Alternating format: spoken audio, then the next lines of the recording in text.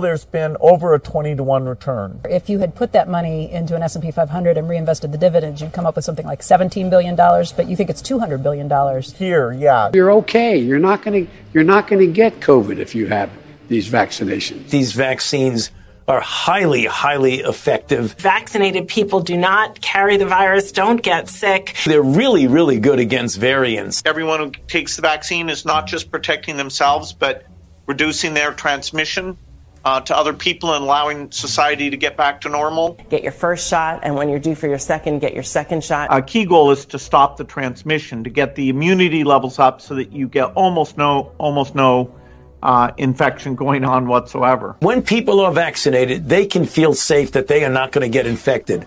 If you're vaccinated, you're not going to be hospitalized, you're not going to be in an ICU unit, and you're not going to die. If you are fully vaccinated, you no longer need to wear a mask. Anyone who is fully vaccinated can participate in indoor and outdoor activities, large or small, without wearing a mask or physical distancing. But what they can't do anymore is prevent transmission. We didn't have vaccines that block transmission.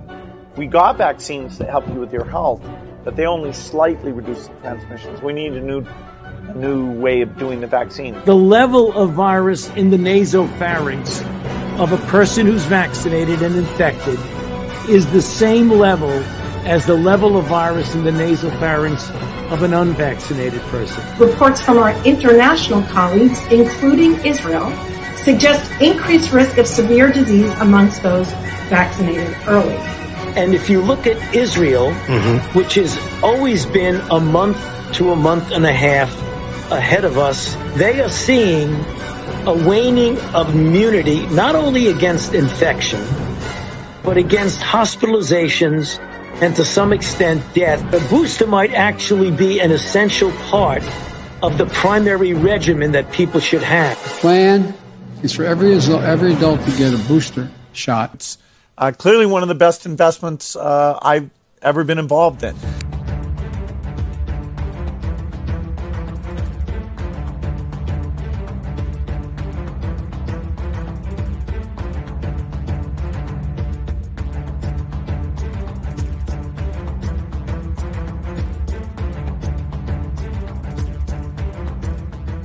Welcome to the Daily Wrap-Up, a concise show dedicated to bringing you the most relevant independent news as we see it from the last 24 hours. Sunday, January 15th, 2023. Thank you for joining me today. I keep pausing because I feel like I keep saying 2022. Maybe I'm wrong. Thank you for joining me today. I have a really jam-packed show today that doesn't really, the title just does not do it justice. It's one of those days where there is so much to fit in such an interesting, overlapping, continuous discussion. And you know what? I'm realizing right now it tends to be these conversations around, as I've been deeming, the pandemic of the injected, because there's so many angles to this. And it's just kind of this. I was even toying with the title today of, the dam is broken or something like that. And it's like, well, it's been this way for a long time. It's just, this is another step. We're going further and further into this where more people are speaking out, more high-level studies continue to find the things we already have been discussing, even proving in many cases. But more than that, today, we've got a lot of corporate articles, media articles. Time Magazine, for example, coming out and going, well, experts say the boosters are not the right thing to do. It's kind of shocking even now to see them do this. To me, it shows you the thing we call, well, interestingly enough, I've been calling the release valve. I believe the proper term is the relief valve, but the term is in regard to releasing steam and pressure, rather. The point being is relief valve. It's something it's a mechanism we discuss where actually the Off Guard did a great article about this in regard to the whole JFK conversation that came out through Fox. They know when we see something, they just being the ubiquitous, the powers that shouldn't be, let's leave it that way. They see that, their narratives aren't sticking, whether it's COVID or Ukraine or using JFK as an example. And they recognize that we know. We just straight up know, not maybe the full picture, but that we're like, yeah, we don't buy your story anymore. 9/11. Yeah, we know there's something that you're not telling us. So what they do when they know that the cat's out of the bag is they give you a limited release, a little bit of information. So you think, oh, there is some accountability. They are actually doing their job. And I'm not saying we know it's this way every single time this happens. But in many cases, this is an agenda carried out in order to stop you from looking further. I often think that's what was a lot of this around the recent so many elections was a lot was done in this, or maybe the entire thing, in order to stop you from seeking something beyond the paradigm that we're currently existing in. But back to the point, today we see things talking about the bivalent booster, for example, rather the entirely new injection that wasn't tested properly. And generally speaking, the injections. And they're coming out now and going, yeah, these things aren't exactly like we thought. And then when you read through it, it's sort of it's a manipulation. It's basically saying, yeah, here's why those people, those crazy conspiracy theorists that are still totally crazy conspiracy theorists had a little bit of truth, but here's the full picture. And it ends up saying, here's why this isn't exactly like we said it was, but blah, blah, blah, blah, blah, still the right thing to do, right? And that's ultimately how this goes. And you could agree with that if you'd like, but we're going to go through and show you the same evidence we've shown before on top of the new information we have today that makes it an undeniable reality, which is why so many experts are speaking up and saying, stop the shots now. Not for them, some people, okay, for over 65. No, it's wrong and bad and dangerous for literally everybody. Now, this is something we all need to be saying at this point because the evidence shows this. The peer-reviewed science shows this. And we'll go through it again today. Higher overall risk of serious adverse events, higher risk of catching whatever is going on out there, including other things than the thing they call COVID, just an increased risk in infection, a dysregulation of your immune system. I mean, my God, and that's not even including things like myocarditis, which we've seen that number dwindle until now we're at like 1 in 555. At least according to one peer-reviewed study, the risk of getting myocarditis following these injections. We now also have another study that shows a dangerously high percentage, even from the numbers there, which I argue is one of these relief valve situations, from one of their studies, saying it was over 17% of the kids in this trial got some sort of heart-related problem after the second shot. And yet we're still pretending like we don't know what's going on. Mind-blowing. So all that said, we're going to go through this today, and all of this in one show is kind of like one, as we tend to do on the show, all kind of connected in one larger point. And this is just really that these things are hurting people from a cardiac perspective, or really towards the end of the show, we're going to get into a great story by the expose showing you that the BBC, I kind of actually would like to believe it's inadvertently. That they didn't even realize, they're so bought into their own narrative, they don't realize what they just put out literally proves what we're saying. This has been happening a lot. And as I've said a lot in the beginning, you can't lie about everything until eventually you find yourself in a position where you can't take another step you can't take another step. Otherwise you'll contradict a previous lie. There you go. That's the way to say that. But so let's jump into this today, and we'll start with some more experts speaking out. And it's just unparalleled how many we're seeing, as well as the continually depressingly sad examples of more and more and more athletes and more children and more people day by day collapsing, fainting, strokes. And also, by the way, the CDC pretending they're going to do, and this is the best example of the relief valve, an investigation into the strokes, because, the signal shows a problem with the strokes. And then like less than 24 hours later, we did our investigation and we found no increased risk of stroke. Go right back to taking these injections. I'm not making that up. Less than 24 hours investigation. And yet apparently they went through every single thing, but yet we're still totally not trusting VAERS because it's unconfirmed.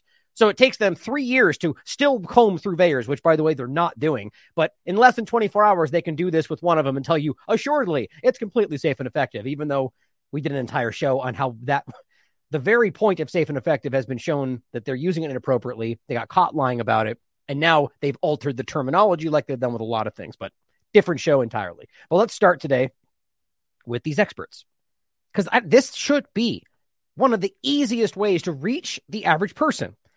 But the problem is they've been so lulled into this sense of they just take whatever's handed to them by the people that still continue to tell them they made the right choice. And that's a rapidly dwindling number of people. That's my opinion. I believe the majority has long since overtaken those that blindly follow the narrative today. I know it's hard to see, but I do believe that. I think we have a lot of examples of that. But if you want to reach the average person, put these things in front of them where you have an expert, highly regarded, highly credentialed expert that is saying, look, these things are dangerous, especially those that moments ago said the opposite.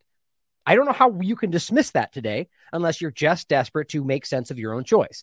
This is Chief Nerd sharing this, former Bristol Myers Squibb scientist. Quote, I am scared for everyone who has taken this. You just can't miss how clear that is. So I look at the data as part of my belief in my ability to observe objective reality and make decisions based on it. And when I look at the data, it terrifies me. There are so many unknowns from the long-term safety that I'm scared for everyone who's taken this. And truly, I sit down at night sometimes and cry because I have so many friends who've taken this vaccine and I worry about them in the long term. We don't have long-term safety data. What we do know is that this protein, the spike protein, can bind to proteins in the brain that can cause long-term side effects, potentially. We know that the vaccines cause neurological side effects. We know that they have the ability to get to the brain. Everybody who's taken it should be deeply concerned from that perspective alone, that the long-term side effects are unknown. It's amazing to me. And this is such common sense. The long-term side effects are unknown. It's completely undeniable. It's right in their own documentation. I didn't even plan to bring this up. I bring it up often enough. But you know what I mean? Like, this is the craziest part, is they update this document regularly. This is the same Comirnaty document, which currently includes the bivalent injection, which says all the things we always point out, including, which we'll get to later in the show, that they don't know whether it's safe for pregnant women that are either pregnant or breastfeeding. Why? Because they didn't do the studies. They don't know. We don't know if it's safe. Except right now, you'll see Walgreens going, we know it's safe. Come and get it today. How do you make sense of that without some kind of psychological operation? They don't know if it's safe with other injections, sort of thing like, the flu shot, which means they don't know. But yet they go, come get your flu shot right alongside this injection because we know it's safe. But they don't, because they say right here, we didn't even do the studies to find out. So we don't know whether the efficacy or the safety may be affected. Or the point we're making right now, long-term safety data. The long-term safety data is not known. How is that even possible? Because you realize how far we are away from the argument that we're in so much danger that makes sense. We are long past that. So now we're at a point where they're like, yeah, it's more transmissible, but not even really much danger anymore. But now we're also finding out, which we'll get to again in a minute, it's never been that dangerous, according to the Ioannidis group, doing the overall risk pre-injections. So we've never been in danger like they said we were, less than the flu. But apparently the argument that we don't even know if it's safe long-term is enough because we're so much danger, but we're not, though. Wait a minute. Now how are we making sense of that? How we're making sense of that, or how they're making sense of that? They're still towing the original line. Now ask yourself how that's even possible. How are we still pretending this thing stays in your shoulder muscle? How are we still pretending that we know this is safe long-term? How are we still pretending any of the number of things they keep saying that have been proven, even by peer-reviewed science, even by corporate conversations, that this isn't the case anymore? I'm as confused as you are. But it's still happening, and they still do it, like we're seeing right now. Or rather, just she's referencing, and we will see more throughout the show, that we don't know. And everybody who's taken this should be concerned. Here's another example. Dr. Malhotra is sharing another example of this, and this is another important one. This is a study we're going to reference again. We've already referenced more than once, but I wanted you to hear it directly from the person who was involved with the study. Lead author of the peer-reviewed research that reanalyzed. I just can't get over how important and how damning that is. Reanalyzed the Pfizer and Moderna trial data from the phase 3 trial part. And guess what? Found wildly damning evidence. I mean, dude, that should have been a screeching halt realization. You mean they either lied to us about the findings or got it wrong, and it's dangerous, and the reevaluation of their own information shows us that it's dangerous? Yes, all of that's true, but it keeps going and we get shouted down as conspiracy theorists. Their own data. And this is what we keep showing you from an expert perspective. Plenty of experts are like, wait a minute, their conclusion says one thing, but here's what the data shows. That's been because we are literally living through an open, active cover-up and manipulation. It doesn't mean that everybody's involved, but you just can't keep pulling these punches, guys. It's transparently obvious at this point. And people like this are continuing to tell you this. Joseph Freeman calls for an immediate suspension of all of them for everybody due to serious harm after he simply reviewed their data. Now ask yourself, wasn't that what the FDA was supposed to do? Wasn't that what the CDC was supposed to do? Didn't they even look at the information? Well, either they didn't care to look or they did and they didn't care it was dangerous. Or worse than anything, they didn't and they're not smart enough to see that it shows you that it's dangerous. Either way you look at this is out there now and this has broken. The question is, why are they still allowing this to continue? My name is Dr. Joseph Freeman. I'm an emergency physician based in Louisiana. In addition, I am a clinical scientist. I was the lead author of a peer-reviewed study that reanalyzed the original Pfizer and Moderna clinical trials for the messenger RNA COVID-19 vaccines. We found the vaccine increased serious adverse events at a rate of 1 in 800. Increases. So the more you take them as well. Serious adverse events by a rate of 1 in 800. I mean, my God. So just for the Ionitis group, showing that the average especially under 50, I believe, here, I'm just going to look at it real quick so I don't get that wrong. We'll come to this in a second. Is showing us, guys, that the risk for most everybody, a global pre-vaccination infection fatality rate as low as 0.03% in general, 0.07 for under 59. 0.07, that's less than the flu. That is pre-vaccination. That's the original risk. And here we're talking about an increase of 1 in 800 for possible death, hospitalization, or permanent disability. 1 in 800. That is just basic reality. That is more danger with this thing. There is no benefit. It's not efficacious. It's not safe. It's not effective, guys. Same point, I guess. Not effective, not safe. I just can't get past how obvious this is. At the time of publication, my co-authors and I did not believe our single study warranted the withdrawal of the messenger RNA vaccines from the market. However, since its publication, multiple new pieces of evidence have come to light, and this has caused me to reevaluate my position. An article published in the BMJ regarding the FDA's own observational surveillance data found the messenger RNAs were associated with multiple of the exact same serious adverse events identified in our original study. But the FDA had failed to inform the public of these findings. Right. So what that means is the CDC did find them. They did find the same things. They found exactly what he found when they reanalyzed it. The same thing Pfizer, Moderna didn't make clear, or rather obfuscated. And then the CDC found it, didn't tell anybody. It took all this time, 2+ years, for these people to come back and look at the same information, same things other people have done and been shouted down as conspiracy theorists for doing so. And they found these are dangerous. And they knew about it. Didn't tell anybody. In fact, not only didn't tell anybody, but forced people to take it. That's just straight up evil, guys. In addition, now we have multiple autopsy studies that find essentially conclusive evidence that the vaccines are inducing sudden cardiac deaths. Multiple autopsy studies finding conclusive evidence that they're causing this. Think about that with Damar Hamlin and all the other examples. Not that we can prove, absolutely, and we would in an honest world that would do in a genuine investigation. But at this moment, what we have in front of us, that we can't prove conclusively that is what happened. But the fact that nobody cares to even ask the question shows you what a cover-up this is. This is the prime question. The thing that is the high possible risk from this thing causing exactly what they dealt with. And we're not even going to ask that. Instead, we're going to lean into a direction of something that's like the most statistically impossible thing in the conversation, commotio cordis. It's just painful how the mental gymnastics that are being done to hide this information. Yet the rate of these vaccine-induced deaths remains unknown. While many nations that have been using the messenger RNA vaccines have experienced an increase in excess mortality, more people dying than should be expected from past years. And this correlates in time with the initial vaccine rollout and then with the subsequent booster campaigns. Nations with higher messenger RNA vaccine uptake have correlations with higher rates of excess mortality. While the cause of this excess mortality is not known, researchers analyzing this data were unable to identify any other reasonable cause of the excess death other than the vaccines. And that is, again, where I'll point back to one of the biggest statements made by I hate that I don't know how to find this out again. I have it in a show that I did right in the beginning of all this. I believe it was the lead medical examiner for Pittsburgh Medical Center. That's the only thing I'm questioning is whether it was Pittsburgh, but I'm 95% sure that was correct. The point is, on the record, he said this right at the beginning.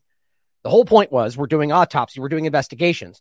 And the reality being that vaccine-induced problems are almost impossible to find.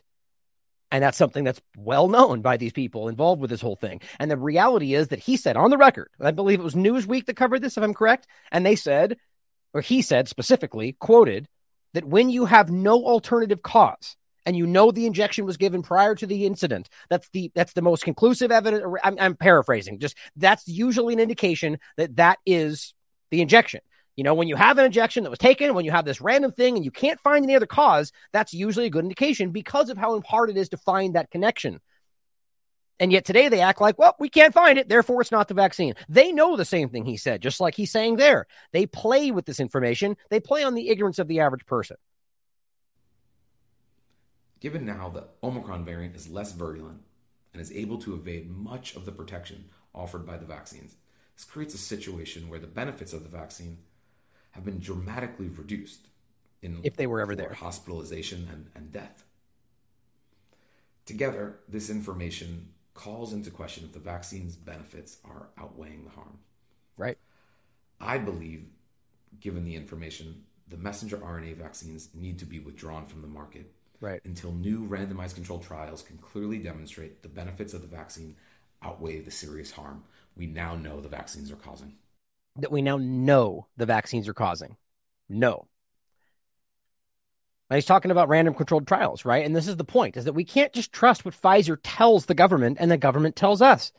It's absurd, especially since they tried to drag their feet. 75 years. Give us 75 years. Imagine if we hadn't been here. Imagine if the independent media didn't exist. Imagine if all you got was Fox and CNN going, don't worry, they'll let you know in 75 years, national security. Imagine that. We wouldn't have any idea. Imagine if you didn't have the series and the high wires out there pushing this to make it happen and making them reveal the information. They would be running roughshod right over everybody. Think about how important that is, having that actual pushback against the narrative. Exactly what the corporate media no longer is even capable of if they ever were. Here's Dr. Malhotra, who broke through on the corporate media. They invited him on, which is very interesting, by the way. And this is where I get into the beginning points of the relief valve. Because I find it really hard to believe that they weren't aware of what Dr. Malhotra's been saying and that what he would likely say when given the opportunity. So they invite him on BBC, but to talk about statins. You know, the thing, by the way, he publicly called out many times in the past. So it's very clear that I think that they wanted this to come out. That's my opinion.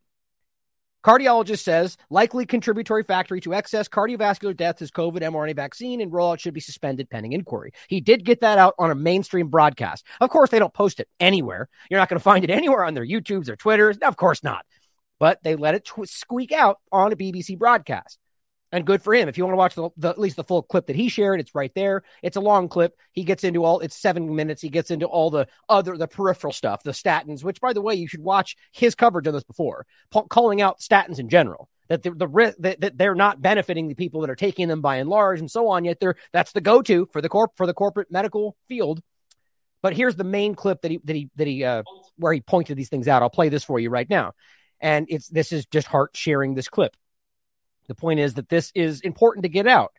But ask yourself, why would BBC allow this? We've seen them cut broadcasts in real time for far less. We also, again, I find it very hard to believe that they're not hyper aware of exactly who he is.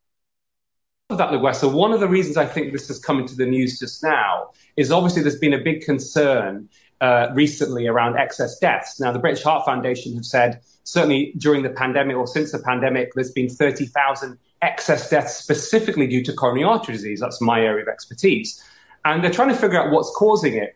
Analysis I've done, and even Carl Hennigan, the director of Centre of Evidence-Based Medicine, Oxford, suggests that statin pills prescription hasn't reduced since the pandemic. So it's unlikely to be a cause. But what the whole point was, they were trying to couch it on the idea that, well, they stopped taking their statins, which alternatively, we argue don't actually have the effect. In fact, they hurt people in many ways. But their argument is, like always, that that's probably why we see the increase, just clumsily pointing at whatever else they can, despite the gigantic Pfizer elephant in the room. But the point is that they tried to point, statins, that's probably why. And he just kind of goes, well, no, here's more likely the cause. Again, I find it very hard to think they wouldn't know that was coming. Is almost certainly, and if you allow me to say this, LaQuesta, what my own research has found is that the COVID mRNA vaccines do carry a cardiovascular risk. And I've actually called for the suspension of this pending an inquiry because there's a lot of uncertainty at the moment about what's causing the excess deaths. Some of it will be ambulance delays. My own father, it was reported on BBC News in late 2021, I was the first to actually highlight the ambulance delays because my own father suffered a cardiac arrest at home and the ambulance took 30 minutes. And when his post-mortem came out... Let's not forget, on a side note, that that's by and large because they forced people out of the industry that would not take their dangerous injection. That's why this largely started. and why it continues now. This idea that it's like they created their own staff shortage and then blamed that on people getting sick. It's very obvious how they keep just connecting dots that aren't there for their own purposes. Doesn't mean it's all entirely that. Of course, that does have an effect, but it's pretty transparently clear that that immediately started right after everybody got forced out of the field. He had very severe coronary artery disease, which was unexplainable. I then published in a peer-reviewed journal. They accepted my findings that the likely cause of his death was 2 doses of the Pfizer mRNA vaccine he had 6 months earlier. So what you're saying in terms of the mRNA link to cardiovascular risk is that is it's been proven medically, has it? My God, are you kidding me? This is the lady that's invested. So that's been proved. You mean the thing that we've all, like, think about how dumb it is to stand there and question even the simple concept that the myocarditis connection has been proven. Really?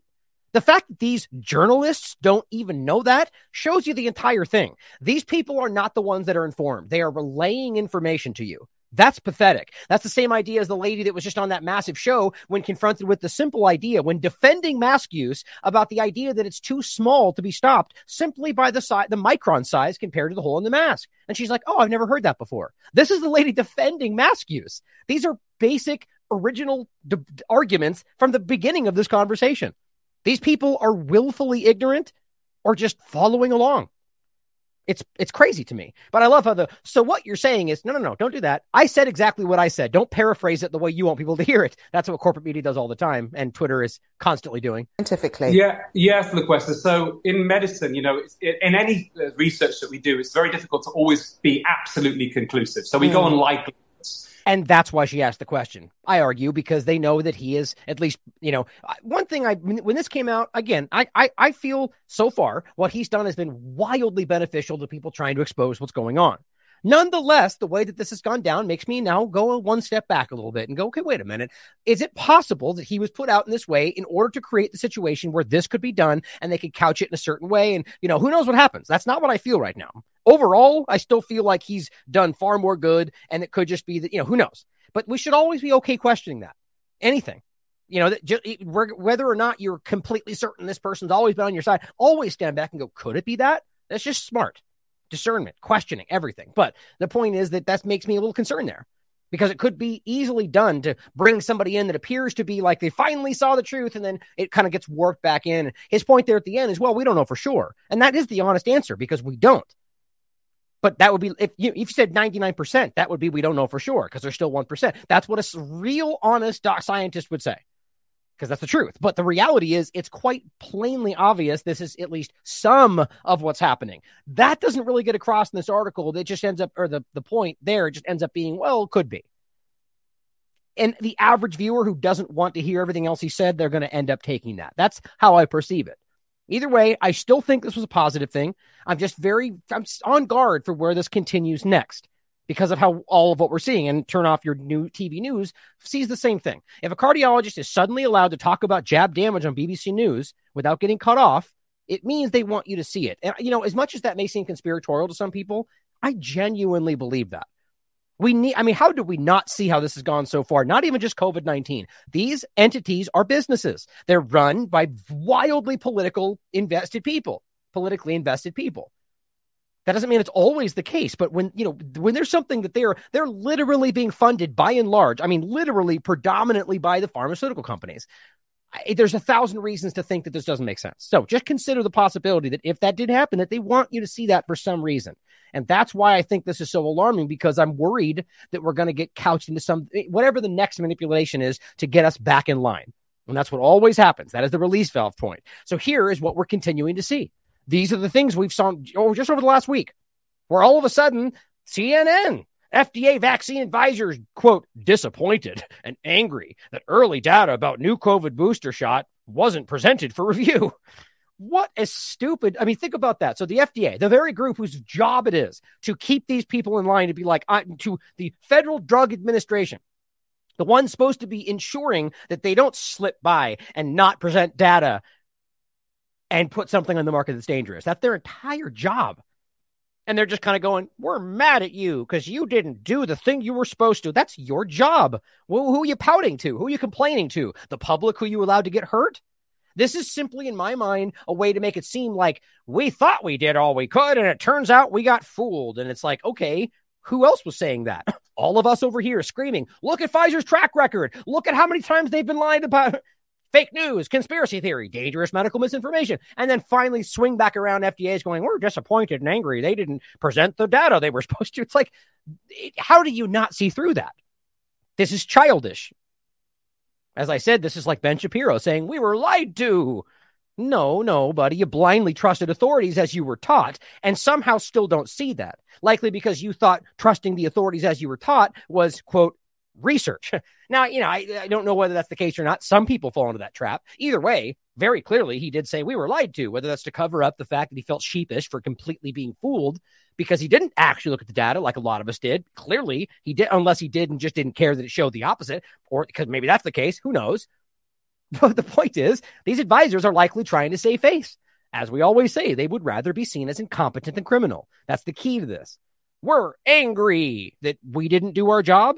You can't, this is like anybody in a position who has an obligation. And then when they don't do that, blaming the person who you were supposed to hold accountable.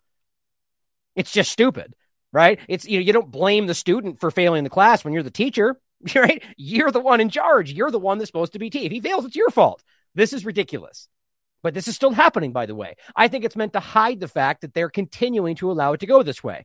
Deadline passes for Pfizer to submit results of post-vaccination heart inflammation study. Of course it does, because that wasn't real, guys. There's blatantly obvious, whether it's observational or peer-reviewed science coming out, that these things are hurting people's hearts specifically. And they're going to do a retroactive research and study after they've given it to billions of people. We're going to make sure. Why would they possibly come out and go, you're right, we didn't see it, and we just murdered a lot of people. Are we good now? No, you're going to prison. That's not going to happen. They're not going to come out and say, yep, we did this, and we missed it. Except, remember, that's exactly what he found. Joseph Freeman found they just looked at the data and found their phase 3 trial information showed they did see it. And the CDC knew it, and none of them told you that. That's why this is fake, guys. In my opinion, this is not even remotely actually what they're doing. But also, just on a quick sidestep, Dr. Anastasia Maria Lupus points out something, and there's just an endless amount of these examples, whether we talk about smoking in general, 5 out of 6 doctors recommend Camels or whatever they used to, in any of these cases.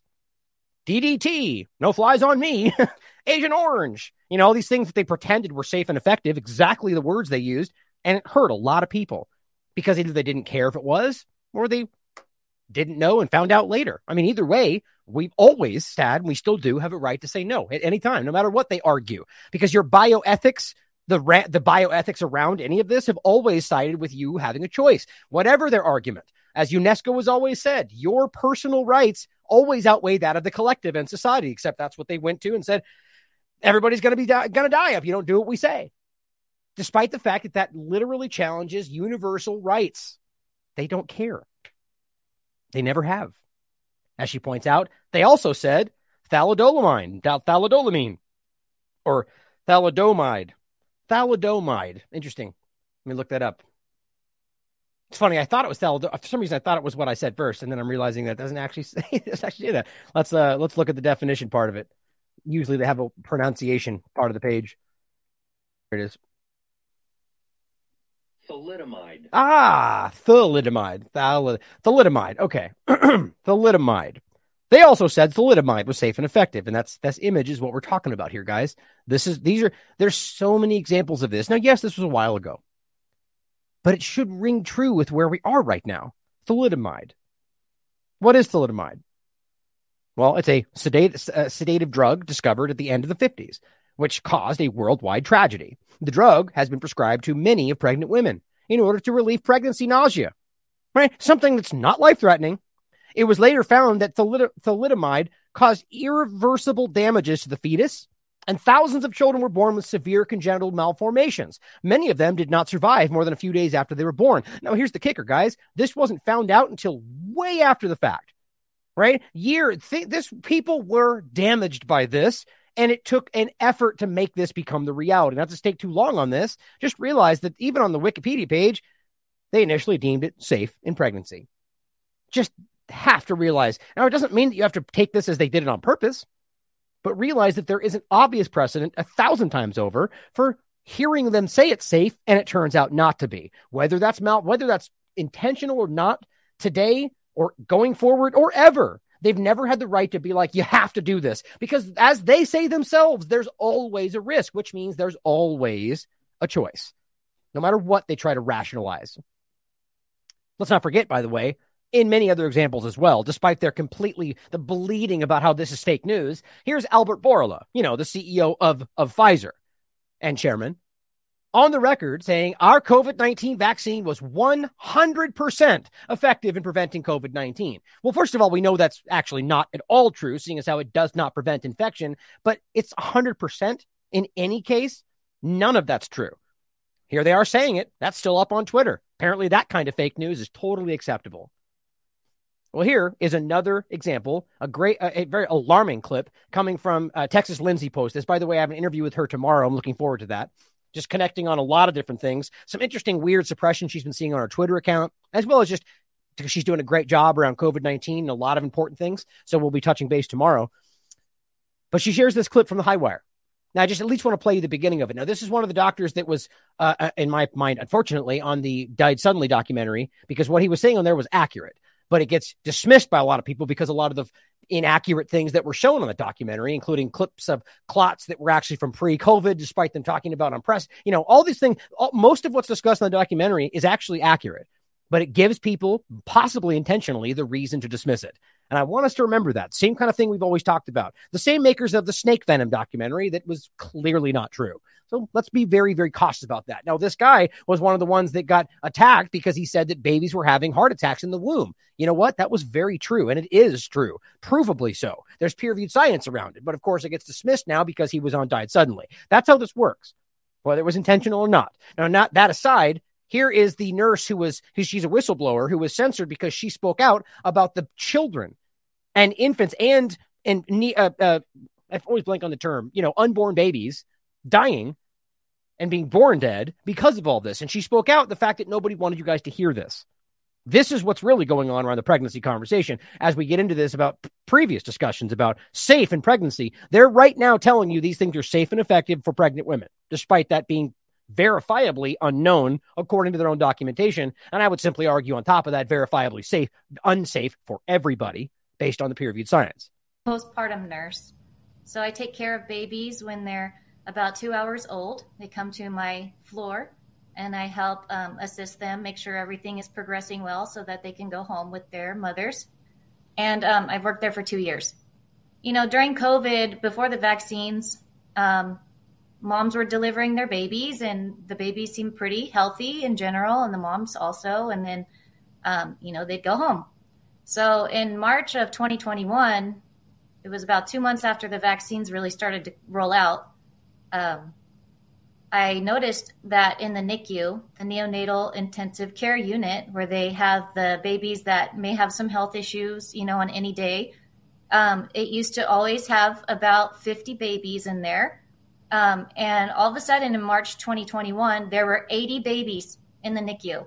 Man. So that's a very high number for the NICU.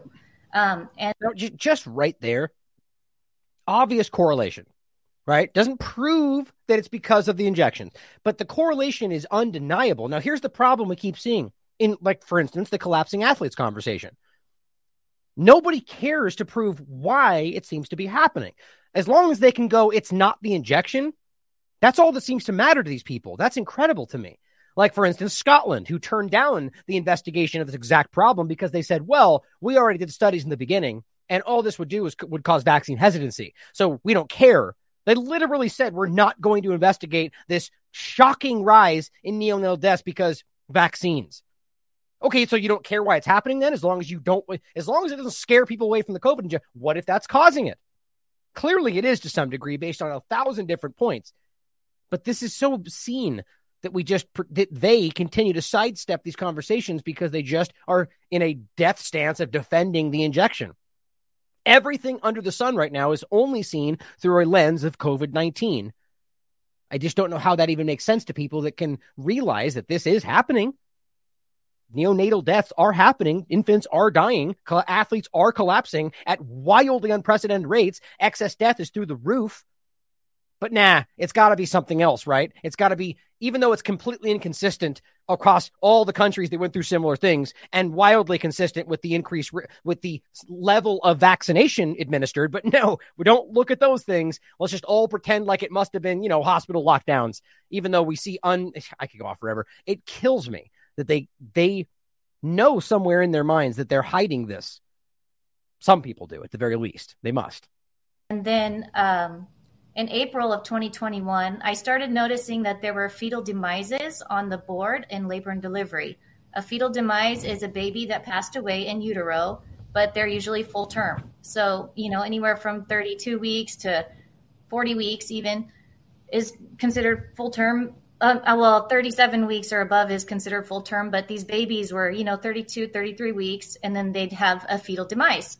And I would look on their charts, and I was noticing that a lot of these mothers had received the vaccine. A lot of times they had received it like 1 week before, and then they went into labor and they delivered a baby that either passed away already or they had to go to NICU because they were too early to survive outside the womb without help. Like how much extra work we're doing helping these mothers. And I'm not complaining about doing the extra work, but I'm blown away because this is not natural. This shouldn't be happening. Right. And so that's the point. All they can do is try to pretend like they're trying to unjustifiably blame it on the injection. Clearly, you can hear her. She's going, we know it has to be considered as a possible culprit. And all they want to do is shout down the vaccine conversation. Clearly, there's a problem. And the clips we played before this one in the past, I think it was like a couple weeks ago or more than that, where she said that inside the internal hospital conversation, the argument was just to keep it quiet. How is that even possible? So no longer does it matter to point out that children are dying at unprecedented rates as long as we can hide and keep people taking the injection. Like that's the kind of brainwashing that's been happening, or rather just the revelation we have about what these people truly are in some ways, in some cases. Clearly there are some people like her. I'm hoping it's the majority like her, and they're just they're too afraid to speak up. Getting really frustrated with work. Let me just ask you a question so I fully understand what you're suggesting. The NICU's exploding is nearly double the amount of babies that are going in there. You're seeing what appears to be sort of a rise in fetal demise. And when you looked at the charts, you're seeing that many of these that are having an early birth, earlier than usual, had just recently, many of them, gotten the COVID vaccine. Yes, that's correct. When I started working there in November 2020, there used to be 1 or 2 every 2 or 3 months. Maybe. Okay. Maybe. Then since March of 2021, April 2021, I started to notice more and more that when I would check the labor and delivery board, there were 1 or 2 each week or so. Wow. Think about the increase, how much that is. That's an obscene increase. Now, also remember that the increase was not seen in 2020. Not the statistical increase we've seen here. Wildly significant. So how do you explain that when all they want to do is pretend that COVID probably did it without knowing it? They just want to point in some other direction. If that's the case, then it would have seen in 2020. It would spiked alongside the increase with the injections. Wow. So it's pretty big increase. Today, she has bravely released to us an internal document, an email from that hospital system that was sent out to those working there. I'm going to share this with you now, that this is not her opinion now any longer. This is the perspective of the hospital itself, and she feels it's necessary for people to see this. So we're going to bring up this email right now. This went out to the staff. Good evening, everyone. Well, it seems as though the increase of demise patients that we are seeing is going to continue. There were 22 demises in August, which ties the record number of demises in July 2021. And so far in September, there have been 7, and it's only the 8th day of the month. Now these statistics include redacted, so you haven't seen all of them. And some have also gone through the EDs and ORs, but there have still been so many in our department. It's a lot of work for you as the bedside RNs, and it's also a lot of work for me. It's strange that's redacted, isn't it? So that means that Highwire redacted that. I would think that middle part, and the statistics include what? That's an interesting redaction right there. So it couldn't be somebody's name, right? Which is usually or something personal. That's interesting. I'm not saying I know what that means. I just find that strange. What is being redacted right there? What else does that include? Sciences have taken a lot of my time away from the other groups of patients that I serve, so I hope this trend doesn't continue indefinitely. Know of a few more that are scheduled to deliver in the week ahead, so unfortunately the process is going to be very familiar with all of you. Once again, I do so appreciate the time and attention that you give to the patients. When I follow up with them, they remember your names and the way you help them get through a very difficult time. I have to say, I feel like the oxygen has just been sucked out of my lungs. To read that from someone that is as objective, I guess, as you could get, working for the system itself, it now corroborates what you're seeing with your own eyes. And for anyone that was having a question anywhere around the world now, this is a shocking email where the clip's included if you guys want to watch it. I'm going to leave it there. But the point is in general that, she made this point in this interview is that ultimately, why is there no discussion about why? So this is a shocking, talk about statistically significant. This is an alarming increase. And there's not even a conversation about why, about what to do. Should we call somebody? It's just yes, keep talking to parents. They thank you for it. So why doesn't anybody care? This is a hospital. Shouldn't that be the primary objective? To be why are so many babies dying here and a sharp increase from the year before? Are other hospitals seeing the same thing? Should we check? Are we doing something? None of that. That's what she points out. How do you make sense of that other than they somehow secretly know it's the injection and their objective is to not make that clear? I don't know. It's my thought. But my God, this is the kind of stuff we've seen nonstop through this process. Now here, guys, is the worst part of this. This is what we keep seeing, and I've made this clear for a long time. I still shockingly don't see very many people making this point, even though this is the easiest one to make. This is Walgreens. Blatantly, as of this is October 7th, but the point is as of today, they're still saying this. Getting a COVID-19 booster while pregnant is not only smart, but safe. At October 7th, this was the same document, said the same thing. It said this since the beginning. So as of right now, it still says that. The point is Walgreens right now is still promoting this. Go get it. It's safe and effective. Didn't you hear? If you're pregnant like me and worried about getting your COVID-19 booster, I totally get it. But here's what you should know. The booster is not a live vaccine, so it can't give you or your baby COVID. And that's the only thing they think about. Because their argument is, well, we know why pregnant women are afraid of vaccines because the live thing hurts the baby. Is that the only reason? Well, no. Obviously, these pregnant women, many of them are well-informed and are very aware of the other risks we're seeing. But according to this person, this is why they use people like this. I don't know. I don't know who she is. She seems like a nice enough person. She probably doesn't even realize that she's being used because she probably buys the BS. The reality being is we don't, know that it's safe for sure. They do not know that. And she's saying that because she was told to. On top of that, there's plenty of other reasons. The argument, what about the fact that the lipid nanoparticles in a general sense are not for human use? What about the fact that the mRNA has been shown to be circulating throughout the body and pass to the baby, to the breast milk and through placenta, through everything we've talked about? Peer-reviewed science have shown this. And the fact that we know the spike protein itself has caused literal neonatal children inside the womb having heart attacks or babies afterward having heart attacks. It's all been documented. Now, I'm not saying it's every time. I'm saying that peer-reviewed science has proven that this can happen. And here we are where they're going, just do it, though, because it's not live. This is, again, towing the 2020 narrative. It's like saying it stays in your shoulder muscle. Don't worry, which, by the way, the Red Cross still argues is the case. Think about how ridiculous that is. If you're pregnant and you do get COVID, you're more likely to have a severe case compared to someone who's not pregnant. Oh, okay. So the only thing we're worried about is the risk of getting COVID and whether that's severe. You see how they just play this game? What about all the side effects? How about the fact that the risk of getting COVID, first of all, is very, very, very low. And then the risk of actually getting severely sick is what we just showed you, dramatically lower than the flu.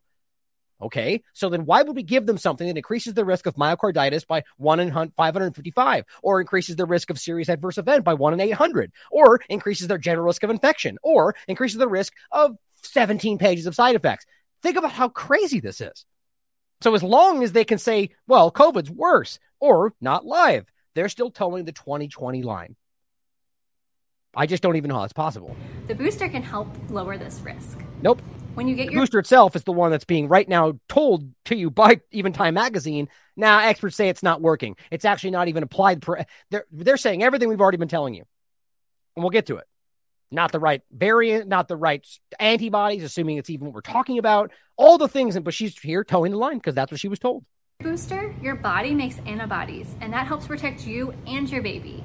Ready to schedule your appointment? This is just a dumbed down, vaccines make antibodies and you're safe. Come in today. That's all. That's for the lowest common denominator. They are literally manipulating pregnant women to come in and get this dangerous injection. It really does give you a physical reaction. And, that's weird. Oh, that's right. I forgot I did it right here. So I posted it twice down here, in fact. So here is what I said beneath this. Care to explain, you guys know this stuff, though, why then both the FDA and Comirnaty documentation clearly states that they do not know if it's safe? Doesn't that seem a lot irresponsible to you? Somebody responded. Let's see what they say. Their Walgreens responsibilities to their big pharma daddy. See, people know. People know. Even people that are normal, it's everywhere. The documentation is very clear. Links are right there. As we just showed you, the safety profile is not fully known in pregnant women, yet they're saying they do, though. How is that possible? No data are available regarding the safety. And this is bivalent as well. You can see that this is as of August 2022. Now it's been revised since then in November. It says the same thing. Same thing. They're both right there. You can look at it for yourself. And I also followed up with my other older account, which shows you, and even still shows how the CDC has been saying since this is at least August, safe for pregnant people.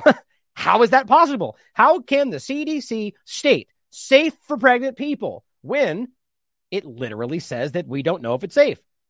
I mean, it's as simple as it gets because they're lying to you because the CDC is involved. I mean, my God, it's as simple as it gets. I don't know how anybody could not see how ridiculously obvious that is. So here is one of the things I want to point out, which I could have put this a lot of different places throughout the show. This is a really, really, really difficult video to watch. So I caution you. If you're sensitive to any kind of, I term this medical rape. Just understand, we've had a lot of conversations about medical kidnapping in the past under the guise of things just like this, where the state would steal your children and say that they did it because they have to get them chemotherapy or get them injections they need, which, by the way, there is an endless amount of examples, despite those things being dangerous and hurting many of them. The point is that it's been there.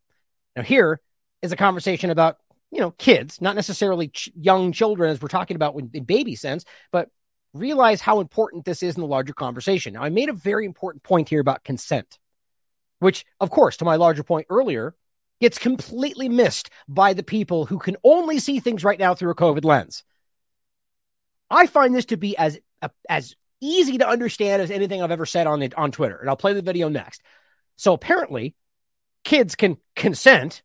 We all know what the quote means, right? I don't agree with that. Can consent to the COVID jab against their parents' wishes in many cases. I said apparently.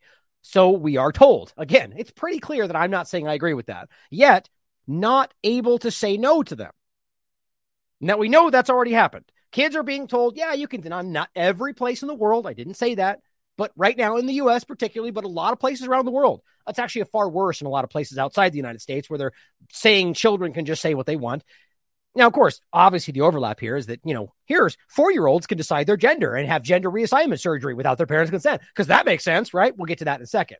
But the point is, we're being told they can consent to these jabs, yet not able to say no when it's in reverse. How does that make sense? Do they get to pick and choose which one? So they argue we're able to tell when these kids are smart enough. Well, no, that's just a sidestep. Either they're mentally capable of making decisions like this, or being able to drive or smoke cigarettes or join the military, which same point, or they're not. It's as simple as that.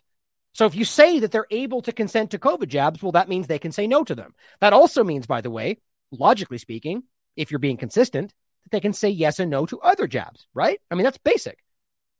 Okay, so if they're able to consent, they can remove that consent. If they're able to consent to one jab, why would it only apply to COVID jabs? You see, I'm making people think for themselves here, because when you walk through this, you realize the point I'm making.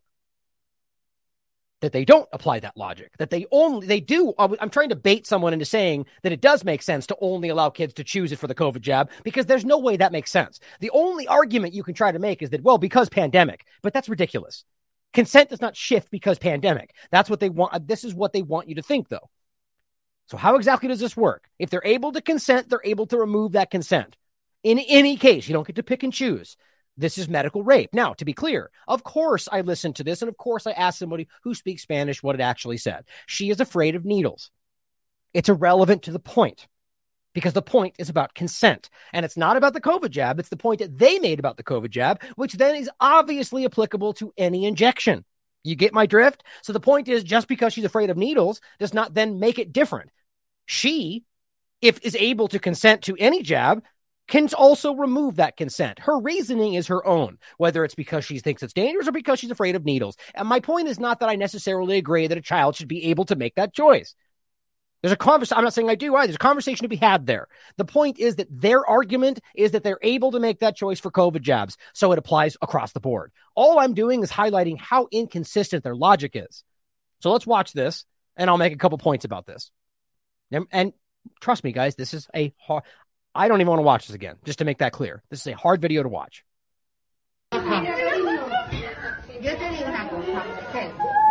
Venga, mira, a ver qué te dice. Mira.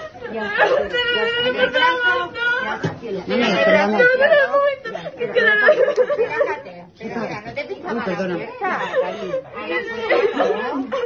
Pero nada, princesa. ¿Cómo estás viendo? Que somos feas. Antes me dijo que me mirara. Espera, la vamos a tumbar. Tumba, cariñet, andiamo a Perugia. Mira che viene. Nerea, un momento. Tumba, cariñet. Pero tumbate, sí. Mira, te habrá sushi. ¿Una abrazadita? ¿O con la mami? ¿Con la mamá? ¿Te abraza la mamá? A ver. Nerea, un momento, va. Dale la manita a Cuba. Estás sufriendo más. Ahora, a ti te van a hacer. Dale una abrazada. Cierra un poquito, ¿vale? Como si... Mira, que das un deporte. ¿Te gusta? Que vaya a dale la manita. Venga, es un momento, Nerea, ya está. La mamá, te abraza la mamá. Por favor. No, mira la mamá. Es una abrazada de la mamá. Dona mami, vamos. 1, 2, Fuerte. Ya. ¡Ay, qué fuerza! ¡Ay, qué fuerza! Ya está. Mira, aguántate. Ha sido más. El susto. ¡Ah, que no ves más! ¡A tu madre! Ugh. God, that's hard to watch. So, point again. As you can hear the mom in the background, guys, saying, do it for mom, right? I mean, the point is that this is, I don't even know how you can perceive this as something the point is that she is clearly aware that she doesn't want this. So you can have a conversation about consent, but you can't play the game and pretend that it only applies to one shot or only certain parts of life. You need to make an argument about why children have a certain barrier, mentally speaking, where they're not typically able to make a rational choice about what they want to do when they grow up, about whether they want to change their gender, whether they want to smoke cigarettes, drink alcohol, drive a car, join the military. You can't just pick and choose which ones apply at different levels here, guys. They're doing that, by the way, trying to lower the voting age to 16 and drive this and lower that. It shouldn't be inconsistent because it's all based on the same concept, whether children are mentally capable of making these choices. So they've already clearly pushed well outside the United States that they should be able to consent for COVID because we all know how it's the right thing to do. So the same point. Then they obviously have the right to say no to that and every other shot. You can't just pull one. So her reasoning is her own. So if she's afraid of needles, that's her choice. And she can say, no, I remove that consent. It just really upsets me. Now, here's the other point. As this is the Telegraph, guys. This is not a new post. But this is the kind of thing we're battling right now. While they're pretending, it's irresponsible for me to talk about that in the context as I did, even though it's very clear the point I'm making. Children as young as 4, according to the Telegraph, will be able to change their name and gender at school without their parents' consent under the new LGBT inclusivity guidelines drawn up by the Scottish government. Fantastic. So we're going to let them make life-altering choices. Now, obviously, we're not talking about surgeries just yet, but if you're talking about this discussion where you're allowing children to make these choices, which you damn well know lead in that next very pushy discussion where they're going, yes, come take these hormones, come get the first step, take these pamphlets. It's very clear how this is being pushed, whether they think they're doing the right thing or not. So this is where you're allowing children to make the first step into a very, very serious conversation, but apparently they're not allowed to decide whether they want this. I mean, it's obviously inconsistent. Now, if you want to have a laugh, go through and read these conversations beneath this discussion, because the comments are exactly what you might expect. And I mean, you're going to laugh because of how I didn't just copy and paste. I responded to most all of them, basically saying the same thing. It doesn't really matter. It should be her choice, especially if we just got being done told it. Kids can make the call for COVID jab. Even though that's absurd, by that logic, they should be able to decline any jab. Same general point, no matter what. And there's just a lot of people who couldn't wrap their mind around the point I was trying to make. And I get it. People are being manipulated right now. Now, here's just one of the points I made that I thought was important. And this is the kind of thing we got. So if a 7-year-old that's afraid of needles is dying of encephalitis, but a shot of whatever the drug they're talking about will cure her, assuming we trust Big Pharma, that 7-year-olds should have the final say in her health care.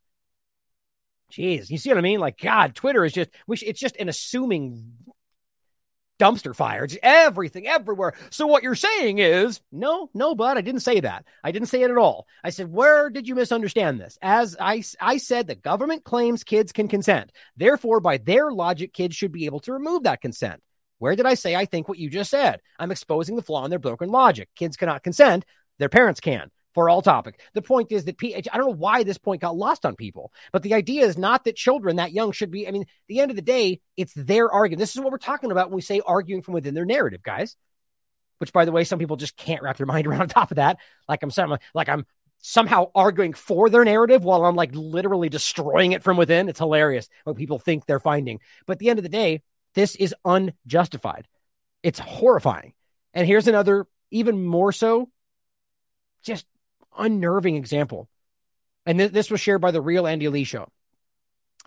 Werner, I believe is how you pronounce the name, was presumed, which means they didn't know, to have COVID-19. Had her mask down. And I'll show you the video.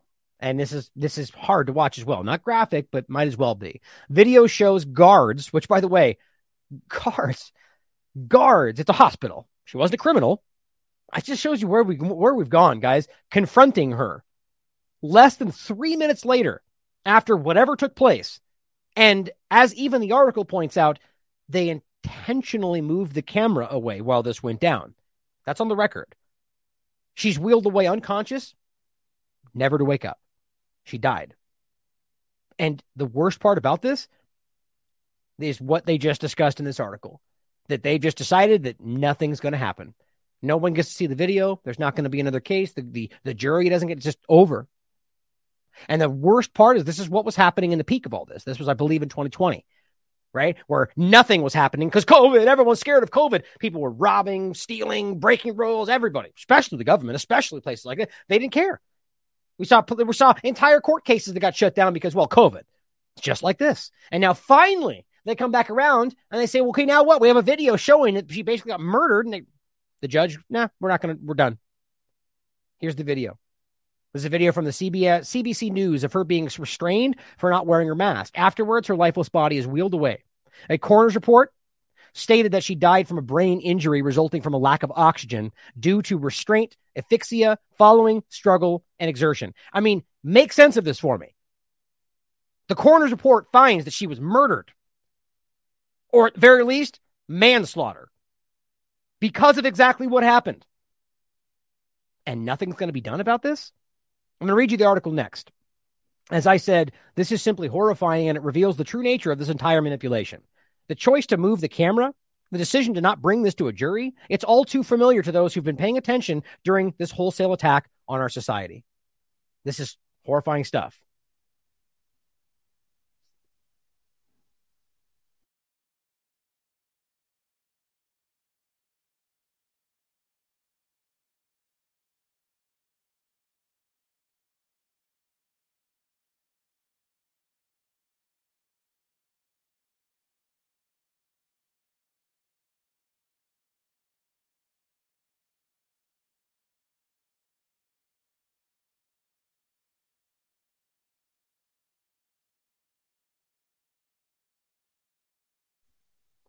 My God. It's scary. It's very scary that these people are not being held accountable because COVID. Also, take note of the insulting reality of the wall posting.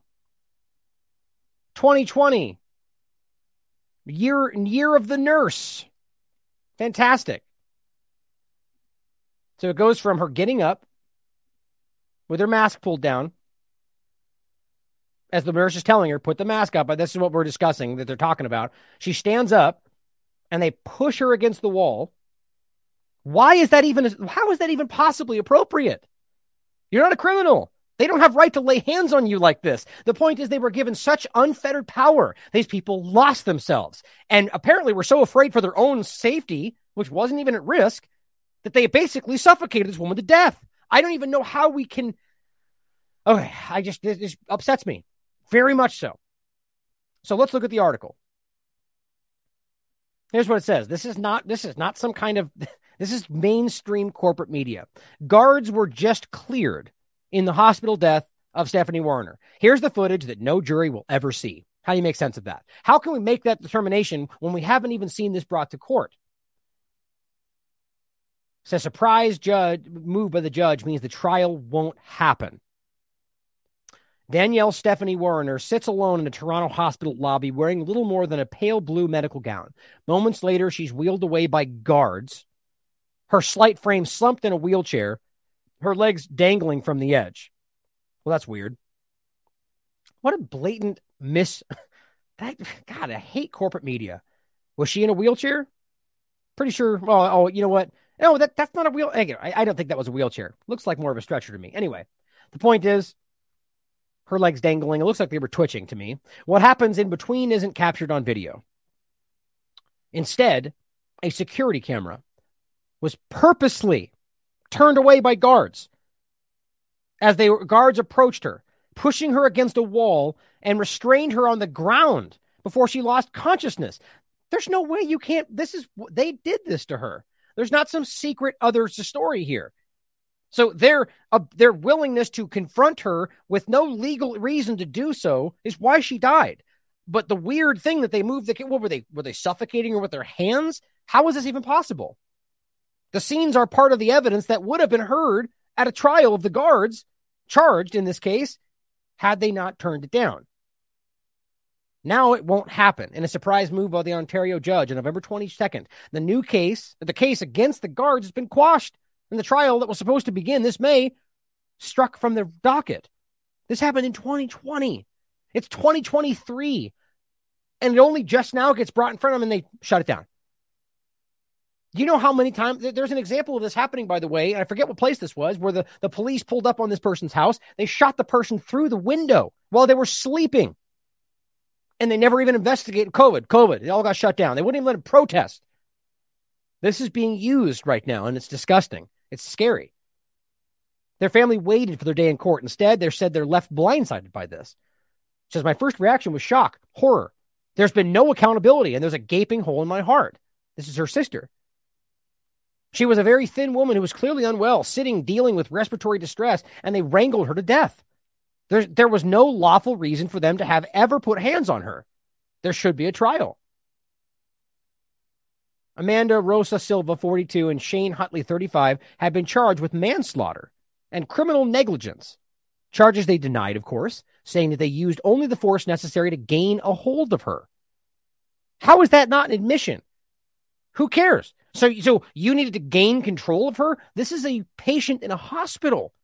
It shows you how far we've lost ourselves in all of this. They no longer feel their job is to keep you safe or to keep you healthy. Their job is to, I guess, maintain pandemic controls, even at the expense of your life, if you're daring to breathe on them. Now those charges have been dropped after the judge concluded there wasn't enough evidence to take the case to trial, because they moved the camera. So I guess that's all you got to do now. Just publicly cover up your crimes. They go, well, we didn't see what happened, so no case there. This is Epstein all over because you're going to move the camera. Oops, the cameras weren't working. What do you know? God.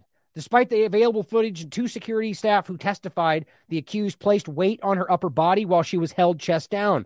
A forensic pathologist who testified would still be alive had she not been restrained. Exactly. They even admit that. In Revelations, one of the guards admitted he falsely claimed she threw the first punch. So now we've got on the record that he lied about what happened to cover up what happened. They moved the camera. This is a willful cover-up. And on the record, the pathologist says, well, she would have died if you would have done this after you lied about it. Nothing. We can't, how do we not see where we are right now? This is top to bottom. Likely not everybody, but we're talking judges, we're talking media. My God, until now, much of the evidence in the death has been covered by a publication ban. With that case quashed, CBC News can now report the details. It just makes me sick. I'm going to leave it there. Unbelievable. Now, let's talk about some of the information that's coming out, despite the fact that they're still acting like it's safe and effective. Thank you for Let's Talk. Zora Ranch points out profound immune escape with these injections that are safe and effective and 100% working as what with XBB1. Exactly like we've talked about. That's assuming we're even talking about real things here, guys, because we have to understand that this whole thing has never been. We have to remember that going back to the beginning of Moderna, on the record, they said they got genetic sequence from China.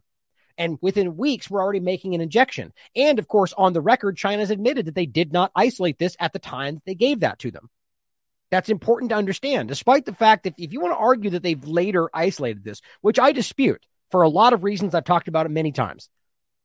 You need to explain how it makes sense that China can admit not isolating this when they sent that genetic sequence, which means they never needed that, which means they've always been using the platform version of this like they pretended the bivalent was from the very beginning.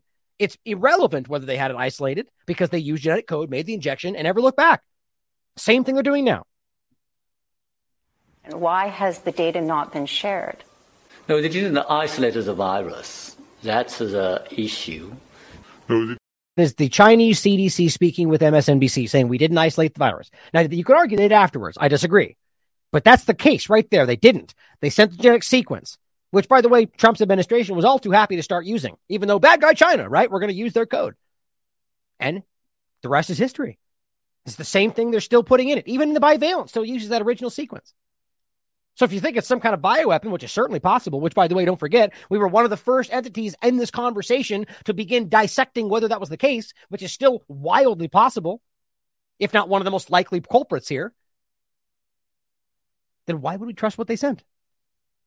The point being, now we're at a point where these things, continuing all these claims of variants and so on, the point is, even if that is the case, this is what we call arguing from within their narrative, despite what I just said, clearly putting doubt on that. The point being that if this is circulating, we knew when this was going to happen, according to plenty of experts, that by the time they rolled this new thing out, it wouldn't be appropriate timing. And yet they forced it on everybody anyway. So realize how obvious this has been. Why they would, I don't know, you can go off on so many hypotheticals there. The bottom line is, after 4 doses, scientists are baffled, just baffled, of course. Profound immune escape, meaning it's not working, guys. In recent correspondence published in the Lancet Infectious Disease Journal, the Lancet, researchers in Germany assessed the neutralization sensitivity of the severe acute respiratory syndrome coronavirus 2, XBB.1 lineage. Co-infection with different SARS-CoV-2 lineages can lead to the recombination of the distinct viral genomes and creation of new recombinant SARS. Or the injections causing variants, which is, by the way, exactly what's actually happening. Either way, the reality is that people who have 4 doses, it's not doing anything for them. And they're increasingly likely to catch this. You can read the study for yourself. By the way, all of the rest of this is what we've continued to find. Oh, and by the way, it's always been the reality, despite the fact that they tried to play this game, that anytime we give mass vaccination rollouts, it will, as these experts make clear all the way back then, put pressure on the virus to mutate. That's always been the logic. That's what people like Gert Vanden Bosch and plenty of others were saying, this is going to make it worse. And guess what? It made it worse. And they go, oh no, we had no idea. Yeah, you either did or you didn't care. Because it's always been the logic. It was common sense, as they say, even though they said that about things that very much clearly were not. Like mass work, it's common sense. They work in the ways they're supposed to. They're not statistically significant to stop transmission. That's pretty clear.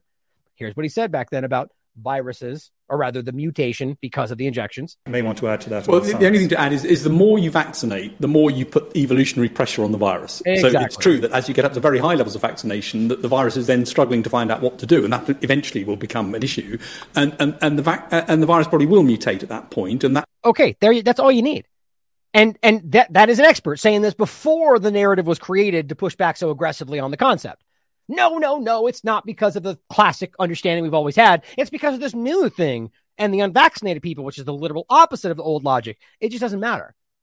they have been creating this, and possibly by, intentionally, in the sense of the, well, to be quite clear, my opinion is that this thing is by and large the side effects of what they're giving people. And that's why it really began post-injection administration. And we start naming everything under the sun, including previous things, regardless of what you think. The experts have been challenging even their own narrative from the beginning.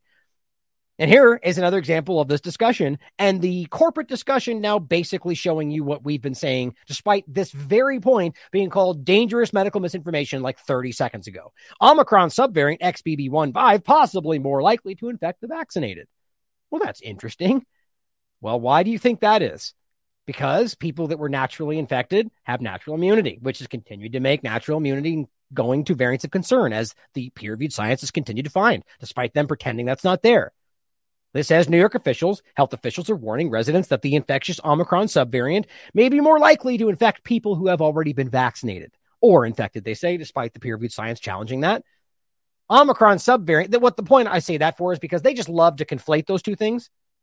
Anytime we find that if you've been vaccinated, it's more likely, they're going to go, well, that obviously applies to this because they're the same thing. They're not, though. They love to assume in this context and make that seem like science because, well, we know this is this. Well, you don't know that. Natural infection and natural immunity are very different than everything we've talked about.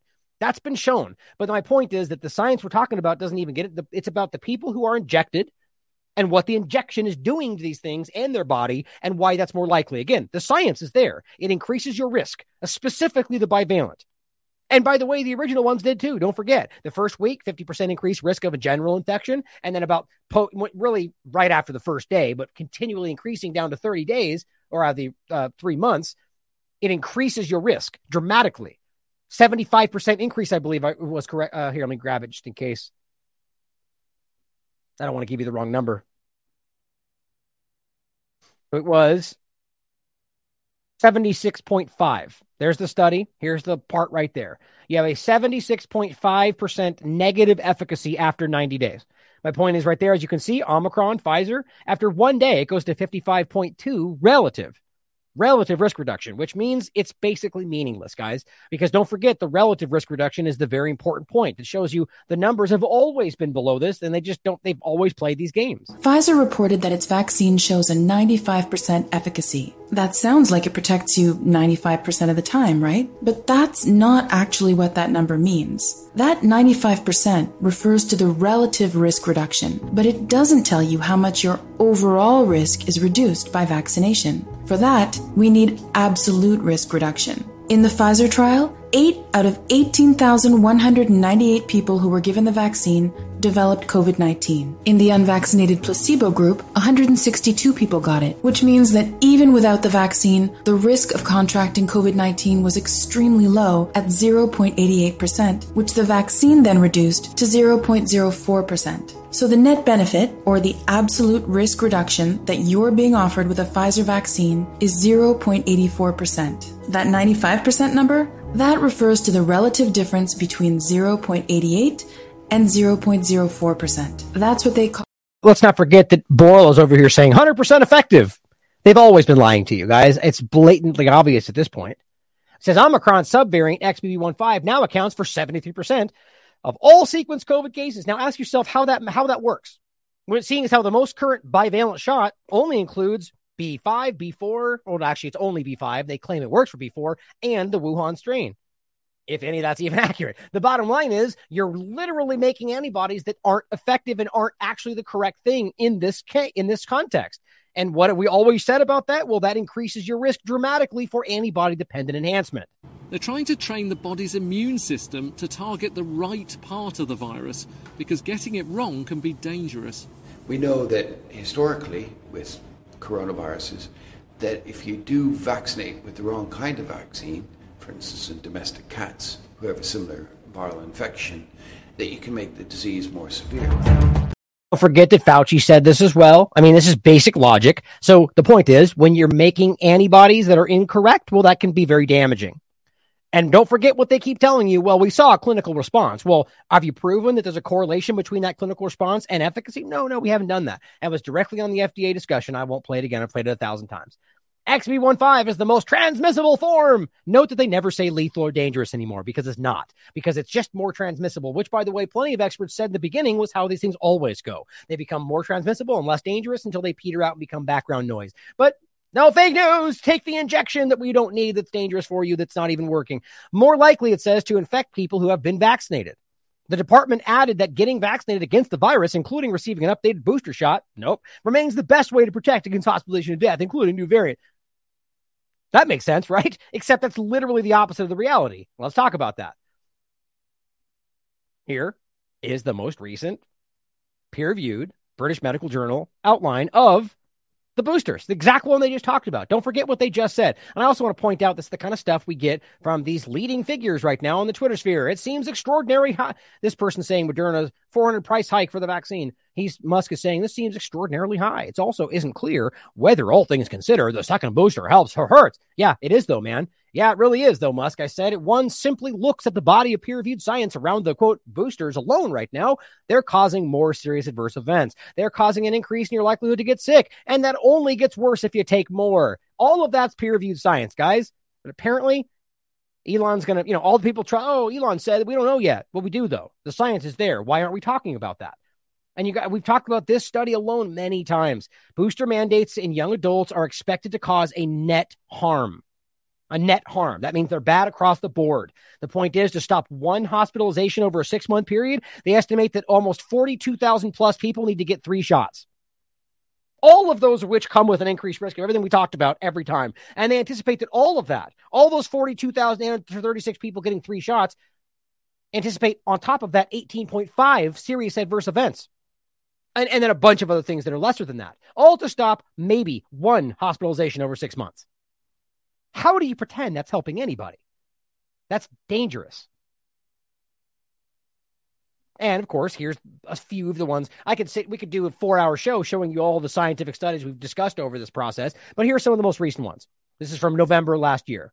A rate of adverse reactions for the second booster dose, meaning the 4th shot, was significantly higher among those who took the bivalent.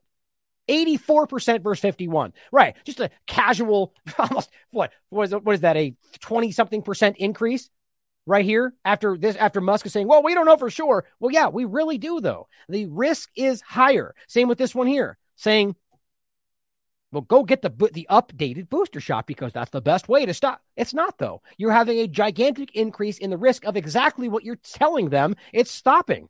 The serious adverse events, which includes hospitalization and death and permanent disability. Here's another one, September 22nd. Serious adverse events of special interest. Same point. This is the one. This is the study that we referenced. This is Joseph Freeman, the one in the beginning that we talked about. This guy right here. Here's the study this is his study. Secondary analysis, peer-reviewed study, by the way, Elsevier, Science Direct. Secondary analysis of serious adverse events reporting in the placebo-controlled phase 3. So yes, this applies to the original shot. The point is, it's never been safe for you guys. Never. Pfizer and Moderna vaccines were associated with an increased risk of serious adverse events of special interest, the bad kinds. And the reality is that this was the study from the beginning that they hid from you and the CDC saw and they lied to you about. The Pfizer trial exhibited a 36% increase, my God, of serious adverse events in the vaccine group compared to those that didn't take it. The risk difference, 18 per 10,000, which is 1 in 555 or 550. I forget which one it was. You're talking myocarditis, blood clots. This is what they tell you the opposite of right there. Take the updated shot. It remains the best way to hurt you, to increase your risk. No, it's not what it says. It says protect you against these things you're saying it's causing. Here's another example. April 15th. Immune suppression, of course. mRNA vaccines promote sustained synthesis of the spike protein in your bloodstream. It continues to be made, is the point. That's why it's worse and worse and worse and worse and compounding. The spike protein is neurotoxic and it impairs DNA repair mechanisms. Responses result in impaired innate immunity. The vaccines themselves are causing an increased risk to just general diseases and cancers. Peer-reviewed science.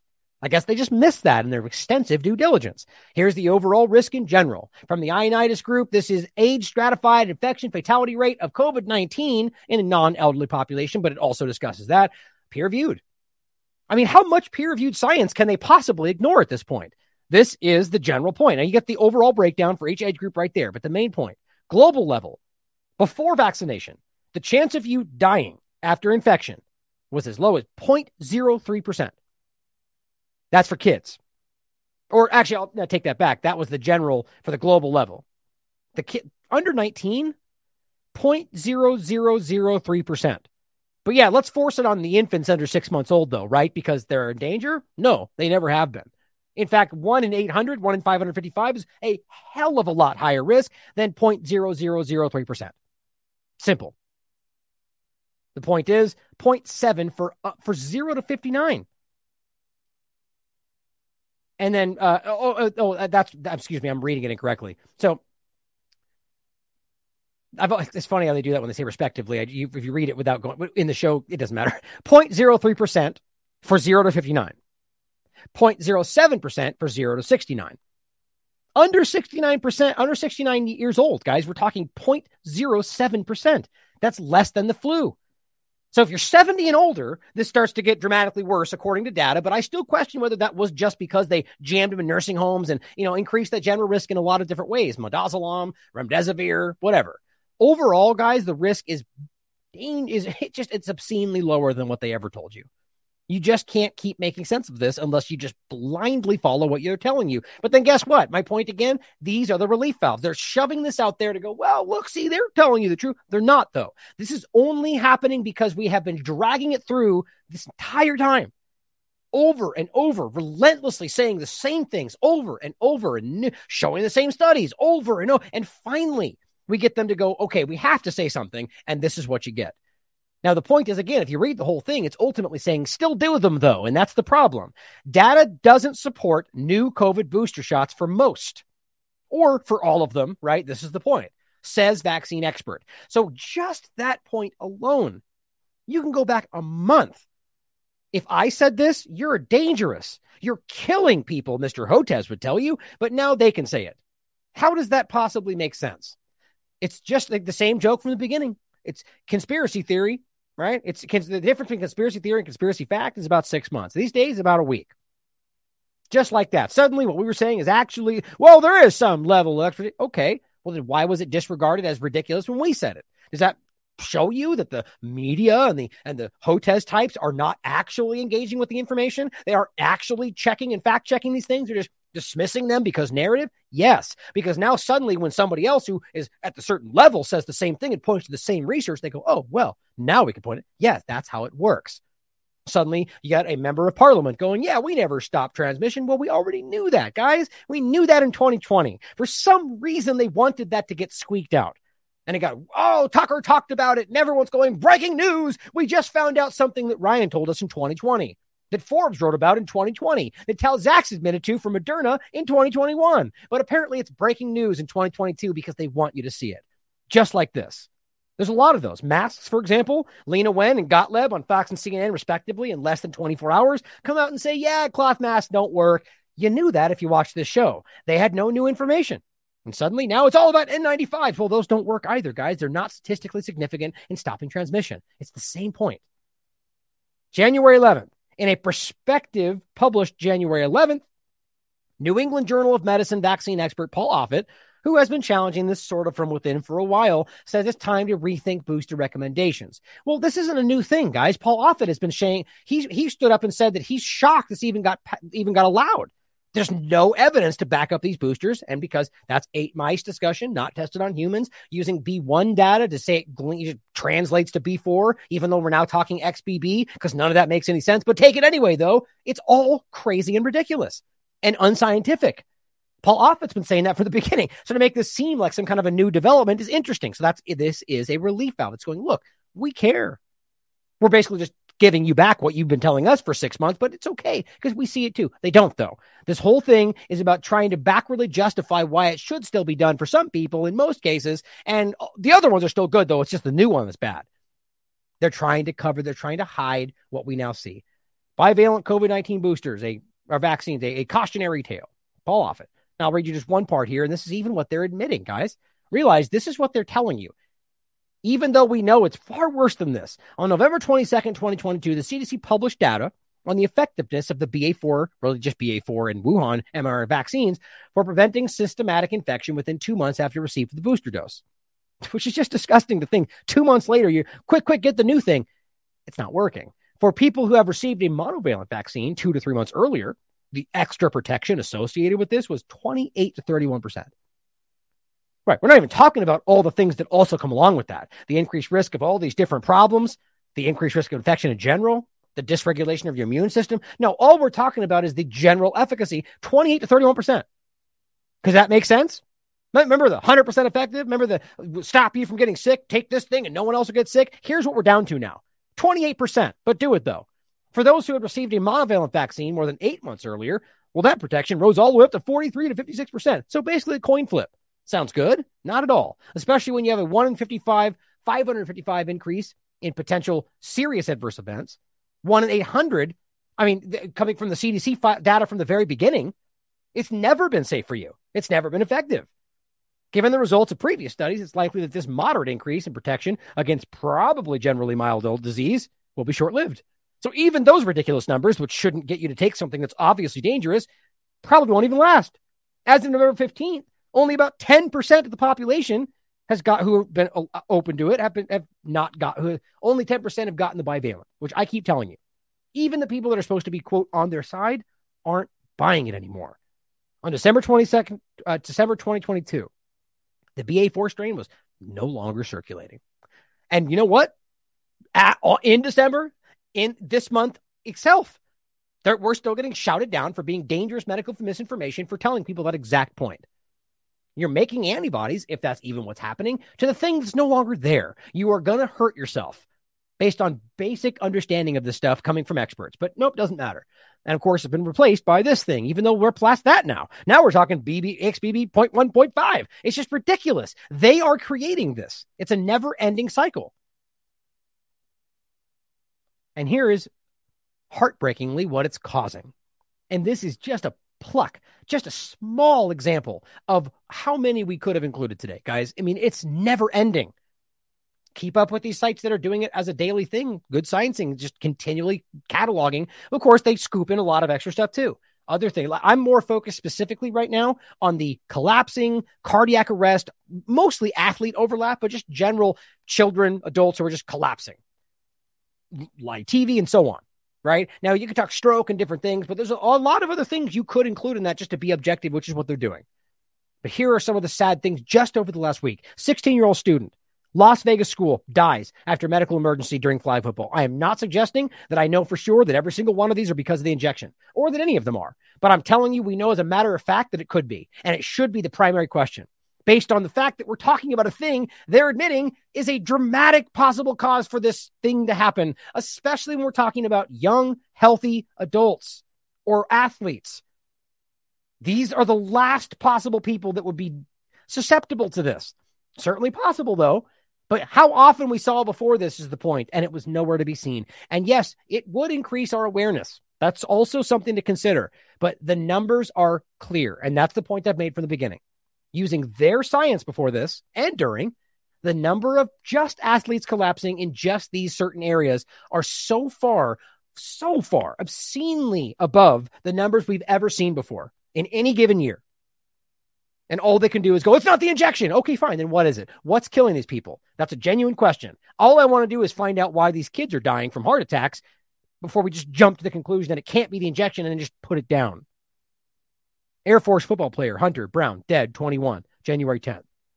Cheer coach uses CPR and a defibrillator to save student athlete who went into sudden cardiac arrest, January 11th. Now, here's the thing you're going to continually see with all of this. Thank God we had the defibrillator. Well, I agree with that. But ask yourselves why it's normal and to suddenly see defibrillators being in schools in the middle of an increased, like this wasn't there before, right? We didn't see this during 2020. We've seen this post-vaccination administration. So sure, could be other things. The point is that this rapid rollout of exactly the thing they need to stop this from being seen in the middle of what they say is the biggest pandemic in the century doesn't make any sense. It just does not add up. There was a massive rollout of this advertising, as well as a gigantic campaign to blame anything ever possible for the increase in heart attacks. Now, yes, this was one of the highest problems in this country before all this. But it does not change the numbers, the statistically, gigantically relevant increase in people collapsing. compared to previously. It shows you this is not just some increased relevance or awareness.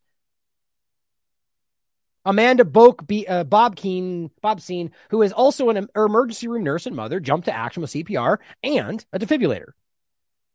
A lot of what ifs came to mind. What if our school didn't have a defibrillator? What if? Yeah, I mean, she might have died. It's sad. I'm not saying it's not a good thing that it was there, but what I want us to realize is how alarming it is this is being normalized. We already have had multiple saves this year. That's not normal. A bunch of healthy kids having heart attacks during school. Yeah, we've heard that before, right? The Student Heart Check Program, again, these are all new things, guys, certifies schools as Michigan Heart Safe schools. These schools have teams in place to handle cardiac arrest, as well as defibrillators available. Defibrillators are not required by law to be in schools. These are AEDs. So why are they all doing it all of a sudden? It is new. Now, I'm not specifically saying that the Student Heart Check Program is new because COVID, but what I'm telling you is this wild, overrepresented focus on the thing that should be shouldn't be prevalent in children is obviously representing a lot right now. It's overrepresented. Quote, we are going to be giving additional defibrillators and donating them to the school. So we need more than one now? Bobseen said she is committed to making sure other schools are ready to handle cardiac emergencies. Right, because it's totally normal for children to have heart attacks. I just can't believe how obvious this is. Now, here is a very important study. This is January 2023. Right, so as they're all out there screaming, this is because COVID or because it's always been there or whatever else they want to say, again, we fall back to the peer-reviewed science, the very thing they claim we don't care about because we're anti-science conspiracy theorists, right? There's only one side of this argument that's not engaging with the peer-reviewed science. Changes of ECG parameters after the Pfizer injection in senior high school students. What an interesting focus. The purpose of this study is to determine if the ECG parameter change and the efficiency of ECG screening, so for cardiac adverse effect after the second dose of the Pfizer vaccine in young population. Obviously, there's interest in this. That's why they're focusing on this.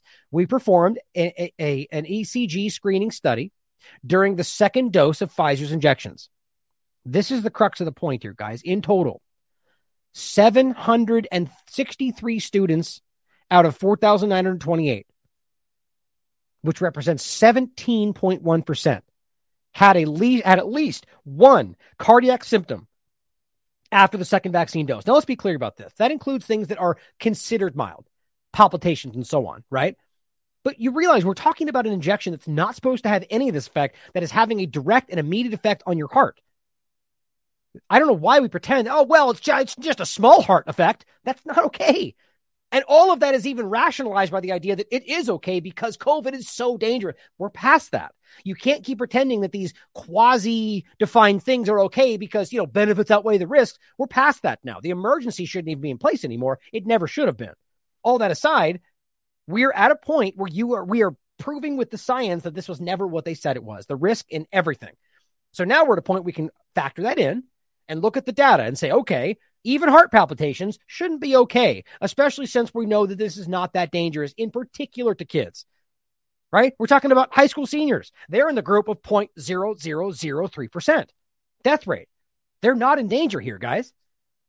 And we're giving 17% of them heart problems in mild or serious form, and you'll see some of them are. Abnormal ECGs were obtained in 51 of those students. That's 1%, of which one was then diagnosed with myocarditis, and another 4 were judged to have significant arrhythmia. So 5 of the 51. So that's 5%, right? So we have 5% who have gotten reasonably serious problems. Myocarditis, abnormal issues, or rather arrhythmias or myocarditis. That's simple. So 5 of them got serious problems. 5%. So think about what is 5% of kids under 19. That's a gigantic amount of people out of 300 million. That's a lot. That's not acceptable. It's never acceptable, especially when we know that they're not in danger, let alone 17% of them getting some form of heart problem. Now it says conclusion, cardiac symptoms are common after the second dose of Pfizer's injection. Now they did discuss that it's different this was a different study. Yeah, Moderna's not even mentioned in this. Okay, there was another one that mentioned Moderna, so scratch that. This is just Pfizer. The point is that after Pfizer shot, and weirdly the second dose, which is, I argue it's only going to get worse with 3 and 4, and that's what all the experts are saying. One of the things they were also studying is how effective they were at screening for this, and it's nice to find out that they're having a high effective rate of being able to see this. So that's the point, though. Think about that on top of it all. If they're having almost 100% effectiveness in being able to screen for this problem, ask yourself why the other doctors aren't connecting it with the vaccine. Now, it says the incidence of cardiac adverse effects was reported to be as high as 1.5 per 10,000 persons after the second dose of Pfizer's injection in young male populations based on the reporting system. But I'm focused on this one right here. 17% of them had some kind of cardiac symptom. 5% of the kids involved in this had myocarditis or arrhythmia, a significant arrhythmia. That is not something to disregard. We all know that, though. I shouldn't even need to say that. This is obscene. And here is the kind of thing we're seeing. Bonded forever, coach performs CPR to save Cloverfield baseball player. This is a different conversation. Another one, same thing. We used the CPR and the defibrillator to save this child on January 8th. That used to be super rare. Well, here, this is January 11th, excuse me. This is January 11th as well. Same day, different area, same thing. 17-year-old senior, Cloverfield High School, went into cardiac arrest during a football game. Totally normal these days, apparently. Now, Koenig gave him the stops. Oh, this is actually weird. So it's almost like they're trying to make it sound like the student was at fault for this. Because the teacher told him to stop. He was rounding second base and they gave him the stop sign, but he kept going. So that's why he died. Didn't die, saved him.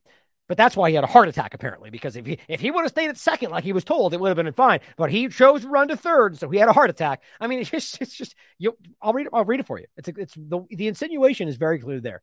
The coach gave him the stop sign to stay at second base, but Kyle kept chugging and did a headfirst slide into third base. But his was safe, but it soon became clear that his life was in jeopardy. Quote, I got up on my hands and knees, so just like DeMar Hamlin, like all fours, and then just collapsed. Right? So the point that even McCullough made is you don't see them get back up usually when this is a problem, unless it's something we're talking about that we just discussed. At first, the coach thought Kyle was having a seizure until he started gasping for breath and his heart stopped beating. Quote, my hand was near his heart and I could feel how stiff his chest was. And so I put my hand over his heart and it just registered with me. He's having a cardiac situation here. Now, the coach believes, quote, the stars were aligned to save Kyle because a parent who just happened to be using the bathroom at the time nearby the football stadium spotted, guess what? A defibrillator and rushed over to use the device on the unconscious boy. And the moral of the story, thank God we had the defibrillator. He would have died. Probably true. Now, I'm not even debating. These things need to be put everywhere now because this is what they've done to people. But I want us to recognize that's not normal. I'm not quibbling about whether they should be placed. Do it. You damn well will not charge us for this, which they will.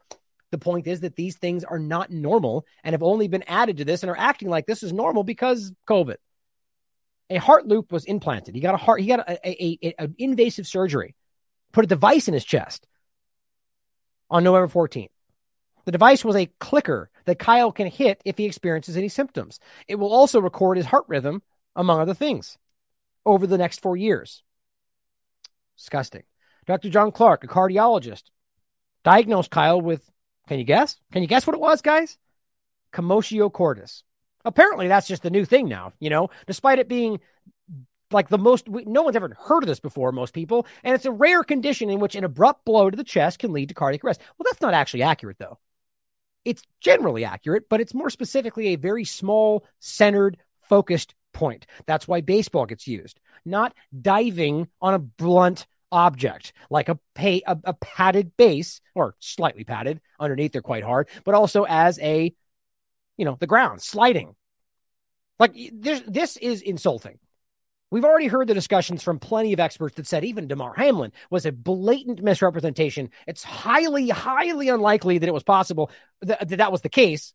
And then on top of that, the likelihood of commotio cordis even being possible, if it was the right thing to happen, was also it's a very, very, I forget the stats. It's almost impossible. Has to be the exact millisecond of in between heartbeats and has to be in the exact right location. You don't have that happen with a base or a slide or a shoulder pad or or your pads in general designed to stop those blows. In any case, it says if it happens at precisely the right time, it can lead to a ventricular fibrillation. It's really a diagnosis of exclusion when there's nothing else to explain what happened. Great. So did we factor in the possible injection with a heart attack? No, of course not. So they just go, well, it wasn't anything else, so it must be commotio cordis. That's what he's saying. While doctors haven't revealed what caused Hamlin to go into cardiac arrest, Kyle sees similarities to what happened to him. Well, because they both collapsed. I mean, this is painful. Let's take a look at what they actually say. Here is commotio cordis. April 2nd, 2012. Just a couple very quick points. Approximately in 2012, 10 to 20 cases are added to the commotio cordis registry yearly. So apparently across all the sports, and this, I believe this is, I was looking through it earlier. I forget where we were dealing, where the overall, let's just for the sake of conversation, let's take the United States. I believe it's bigger than the United States. In any case, 10 to 20. Out of all the things we're seeing, we've already seen way more than 20 people have these kind of collapses. But to see 2 of them within 1 month, basically, within a very short period of time, with things that don't really line up with what we classically see, that seems pretty unlikely. There have been very few commotio cordis victims over the age of 20, which both of these people were. Actually, wait, this one was not. 17-year-old. So we got one that was over, one that wasn't. So again, just all these unlikely possibilities. But here's the main part of it. In those sports in which there is no solid hard ball, commotio occurs secondary to impacts with elbows, fists, and helmets. Okay, none of this happened. You can look into it for yourself. He slid and then collapsed. So there wasn't a hard ball that hit him. There wasn't elbows, fists, or helmets. It was him on the ground. So are we going to pretend that you could collapse? I mean, this is not how this works, guys. And you were just shoehorning this into the argument because they don't want to acknowledge what's actually happening. That's my opinion. But that's what we're getting today. How much you want to bet we're going to see an increase in commotio cordis now that they can say that? As I said before in the conversation, they are literally guessing after Damar Hamlin into this argument, despite it being statistically far, far, far less likely than what we know can happen. Myocarditis risk or heart attacks or strokes, blood clots, all of these things are statistically speaking, according to peer-reviewed science, gigantically more likely. A lot more likely than the stats around this. But yet they're able to guess and go, it's probably this one. Totally not the other thing, which is statistically more likely. That makes sense, right? Here's Tim saying, right now I have 76 patients with myocarditis or pericarditis from age 16 to 54, totally not young boys, all previously healthy, athletic health enthusiasts with no previous health issues beyond PMS, eczema, etc. This is everywhere. We hear this from everybody right now. It's just, they just don't want to acknowledge what's happening. Here is Dr. Fauci, or rather specifically Dr. McCullough, calling out Dr. Fauci for lying about commotio cordis. As a coronavirus plushie points out, Fauci is wrong on vaccine-induced myocarditis. It's not benign. It's not rare. It's serious. The vast majority are hospitalized and it can be fatal. And this is what they're hiding behind saying that it's very different, which, by the way, it can be different.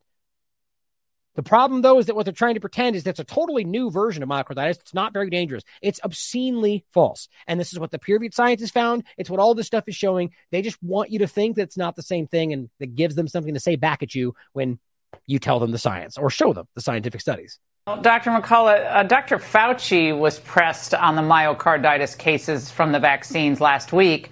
Here was his response.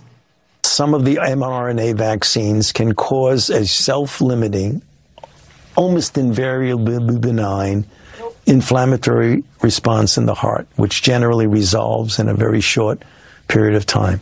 It is very, very rare. Overwhelmingly, COVID itself causes that in a dramatically higher rate. Is he correct? No, he's not. In a paper by Daniels and colleagues in JAMA, before the vaccines, the NCAA Big Ten looked for myocarditis. They screened thousands of athletes. They found a handful of cases, none of which were clinically significant. Tuvali and colleagues from Israel has reported before the vaccines that with COVID, there wasn't a higher rate than the background rate of myocarditis, which happens with parvovirus and giant cell. Now we're seeing an explosion of myocarditis, which the FDA agrees happens in young people, 90% men, mainly people in the younger age groups. due to the COVID-19 vaccine. Fatal cases reported by Verma, Choi, Gill, and Patone. So Fauci is wrong on this. This myocarditis is serious. The vast majority are hospitalized, and it can be fatal. Now, think about the difference here. We've got Dr. Peter McCullough pointing at peer-reviewed science. Now, you can dispute. You could say the science is wrong, they're misled, he's wrong. But then you got Fauci just saying otherwise. What is he pointing at? Now, I'm sure there's something. The point is, it's amazing that people will take his word over the science that McCullough is pointing at because Dr. Peter McCullough has been debunked, which all the morons will shout when they don't know what's going on, because you don't have is his life debunked? I mean, the guy is a scientist. He's got expertise. He's got he's a doctor. He's got expertise. He's got plenty of cited research. It's insulting. And what he's pointing at is easily provable. The one I have on the screen is one of the many. And this is what I think it was Pierre Corey argued. And this is the simple point. This is the only valid study in this field right now to point at. Now, it doesn't mean it's the case. There could be other points in this. But everyone else is putting out all this other stuff. This one is huge. It's a large population-based study, peer-reviewed, coming from Israel, which finds, again, very clearly. Where was it? Right here. Post-COVID-19 infection was not associated with either myocarditis or pericarditis. We did not observe an increased risk of either of them. I mean, it's very clear. Now, at the very least, so his point is disputed, is it not?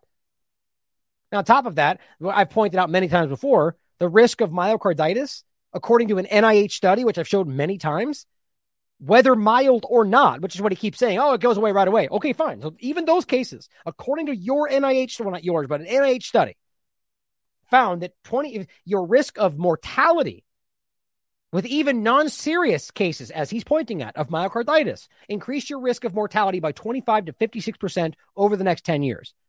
That's why there is no mild heart problem. They are lying to you, and they know this is there. They don't care. Here is an example of just an endless list of these people. Again, we don't know for sure what every one of these are, but guys, this stuff is happening everywhere. People talking about the coronavirus injections, passing out on live TV. Do you really think they would want this? Is happening so frequently that it's happening on live, even to their own little briefings right in front of us. We've seen this one. This woman who obviously has a stroke or something right on the air. It's almost hard to watch. Right? Passes out. We know this woman here who was bragging about getting her flu shot and everything right next to each other and then literally passes out on the stage. They think she's playing a bit. She wasn't. She had a medical emergency. And as she was joking about how she got all of them and she's safe, passed out. This guy on live TV, same thing, passes out. I mean, it's literally, you can't throw a stone right now without seeing this. This is not normal. Remember Tiffany Dover from the very beginning when they all said, no, it was because she had this weird thing. Obviously, they were lying. I mean, it's so obvious how this was covered up from the very beginning, which seems to suggest they didn't expect this. But who knows? Passing out.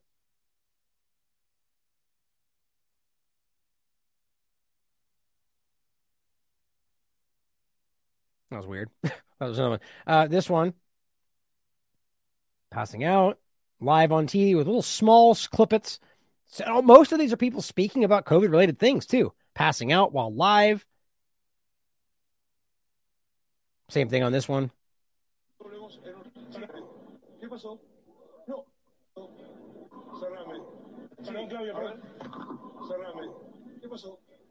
Passed out. Face down. Come on, guys. You just can't pretend this is normal. And it's not COVID stuff. I mean, that's the point. There's been numerous examples of this. A lot of this stuff was happening before the shots were even masked. I mean, in correlation with after the shots were given, right? The point is, that is the most important point to show people that aren't paying attention. During 2020, when there were supposed to be COVID everywhere, which is debatable, and no shots being given in by and large, we weren't seeing all of this. How do you make sense of that? That should have been the time when, if it was COVID, it should have been everywhere. And then it should have been dramatically decreased with the shots being given. But you saw the exact opposite. It's just correlation. But obviously that matters. This one was hard to watch. This guy had a stroke, obviously, and they just kind of carried on. My God. Totally normal, right? This is normal COVID land where let's just keep going with the broadcast while this guy has a very obvious medical emergency. I mean, we can go on forever, guys. This, by the way, I feel bad because this guy reading did this great thread, and then a bunch of larger people just kind of like took it from him and made it their own. I think like Stu Peters, but other people, like, they shared it and were like, look at, a lot of people do that. People deserve credit, guys. This is a great thread put together by somebody who was just trying to help, and that's who deserves the credit, right? A lot of people out there who are larger take advantage of people like this, and it just drives me crazy. But it's everywhere. Here's another great thread Sosa put together. A collection of people who have wished death, jail, made fun of, called crazy, or simply pushed the vax on the unvax, and now they're all dead, which I'm not promoting the positive. It's not okay to relish in people's pain. It really is not, ever. I mean, you be a better person. I'm not saying that's what he's doing. I'm just saying in any case out there, whether these people are war criminals or not, it reflects more on you to be happy about negative things than anybody else, whether or not they're bad people. Like, there's a level of being happy that people are held accountable, but just take it that far. That's just my personal opinion. But overall, it's a thread that shows you how many of these people came out and were this guy. Remember this guy? When he put this out saying, those of you who think the vaccine kills people can use me as a test. If I die, you were right. And he dies. Less than a year later. Now, obviously, he's 63, but he was in very good shape. This is one of the harder ones to understand. This was a former Jaguars guard who put the same thing out and said, we need this ASAP, vaccine mandates, and so on. And they died. Julie Powell, I would argue that COVID does kill some of the right people, she says. The anti-vaxxers, maskers are dying in legions, which was never really true. But yes, it's a real shame about Kavanaugh. She dies, 49. Now, some of these could just be coincidence, of course. But the point is, a lot of these people, I've got my vaccine, and they die. It's happening a lot. American journalist Grant Wall dies at the Qatar World Cup. We saw that one. I can keep going on. It's endless. There's a lot of them are pretty rough. People that are going like, oh, the unvaxxers deserve to die, or, see how safe it is. I got mine. And then they die a week later. I mean, it certainly could just be coincidence, but it's kind of hard to miss the overlap here. Here's just this goes on for quite a while, and he's got a secondary part of it. Celebrity edition, same thing, where you can see these people getting sick and then or rather getting the shot and then dying. It's just over and over and over and over. It's hard. It's hard to watch. Very hard. Ozzy17 points out, Dr. Harry, just to add on to this, aka Skepdoc, outspoken critic of just alternative meds, died in her sleep unexpectedly. It's very sad. This is her husband speaking about her passing away, died in her sleep. It says, I think in general, pointing out, speaking out again. Oh, and this was her post about saying, are you contemplating getting that second booster? So aka the bivalent injection. I say your decision should be a resounding yes. Sad. Oh, actually, I went too far. That's why I have these lined up here. Anyway, same point. There's this one, and then part 3, celebrities. It's a lot. Now, here is a pilot making similar points about what we're seeing. Now, I've referenced this guy before, and I believe he was speaking with the same woman. World Economic Forum, Bill Gates, the Davos crowd demands unvaccinated pilots must be the climate change, the poster says. Now, this is Maria Z speaking with Alan Dana, former Jetstar pilot. Now, listen for yourselves. I mean, this is a big claim, and it rests completely on him, but what he said in the past is already fleshed out. This is a person who has insight into these inner circles about pilots and so on. And what he's telling you doesn't surprise me, seeing as how we all seem to see what's happening, and they're just keeping it from being openly stated right now. The U.S. Freedom Flyers, Josh Yoder, he's the head president of the U.S. Freedom Flyers. He said they're getting calls now from wealthy businessmen and companies to fly their executives around on business jets with unvaccinated crew. Now, they get the luxury of being able to choose because there are still a large amount of crew available in the United States who are not vaccinated because the companies they work for didn't mandate it. And these wealthy businessmen are requiring unvaccinated crew on their business jets. Now, passengers on an airline, buy a ticket, don't have that luxury. It's just like, okay. Are you aware of that happening in Australia as well, Alan? No, we don't really have as big a market for business and corporate jets here. And we're not at the leading edge of getting calls. But the US Freedom Flyers have been going a lot longer than the Aussie Freedom Flyers. and they're a lot more well connected than we are. But certainly, you know, if there are any businessmen out there that want to fly business jets, I, myself, my team members on the court case in the Magnificent 24, and a whole bunch of other Virgin Australia crew that are on the ground, qualified, type-rated, experienced, unvaccinated, that are available because they... Think about that, right? So he's claiming that these people in these circles, like the Davos crowd, are going out of their way to only have unvaccinated. I mean, you know why that's just plainly logical? Because these things have been proven, whether corporate discussions or peer-reviewed science, to increase your risk of blood clots. We all know that. I mean, it's been blatantly discussed. They just pretend like it's super, super, super, super rare. Whatever, it's not. But the point is that's an increased risk, okay? We know that flying at that elevated height increases your risk of blood clots, flying in general. Pilots aren't stupid. They know that. So this is a problem. So this is why a lot of pilots push back on it. But the point is that these people who are now aware of the problem are using their money to get what they want, like usual, paying for unvaccinated flights so they don't risk their own death. I mean, it just pretty blows me away. There's in the chat. Pine nuts are better.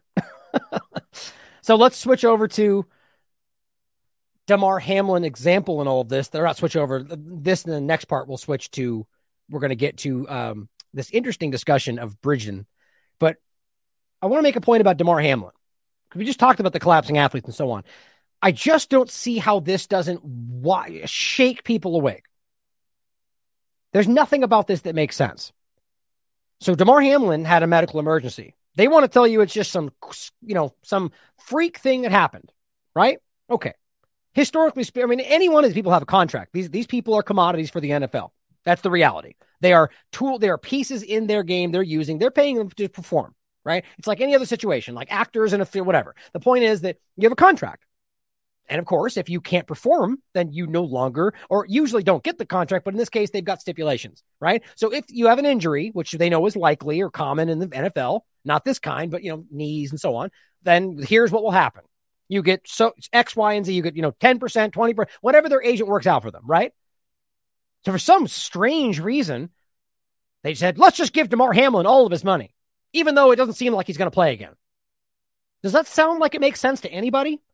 From a business perspective, from an NFL perspective, from a precedent-setting perspective for new contracts for NFL players? No. I mean, this is ridiculous. What it does do is say, this is okay what just happened, right? It's all good. Damar's got his money and he's safe and, we love him. And so here's all the money. Just shut up, everybody. It's okay. It's all okay. Is it though? Or did he just have a very obvious medical emergency due to the injection that's being dramatically covered up and they're paying people?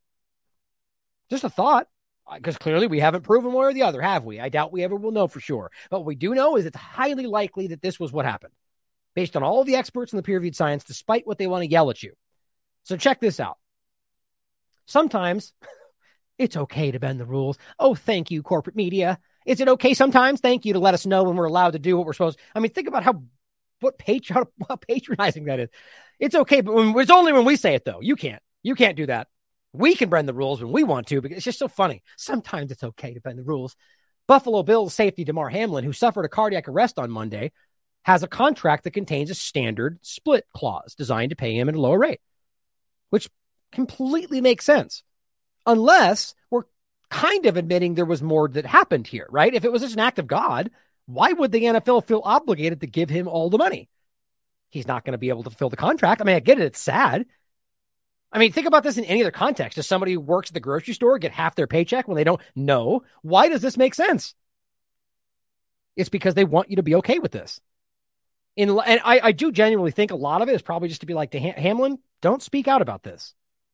But in light of his situation, which is what? Like, to be very clear, aside from, including the cardiac emergency discussion, he got hurt while playing football, which happens quite honestly all the time.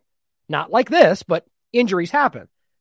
In light of his situation, so in a general sense, which is very common, the 4-year, $3.64 million contract agreed has been subjected to an adjustment. So despite the fact that he was placed on injury reserve this week, Buffalo has per the NFL Network.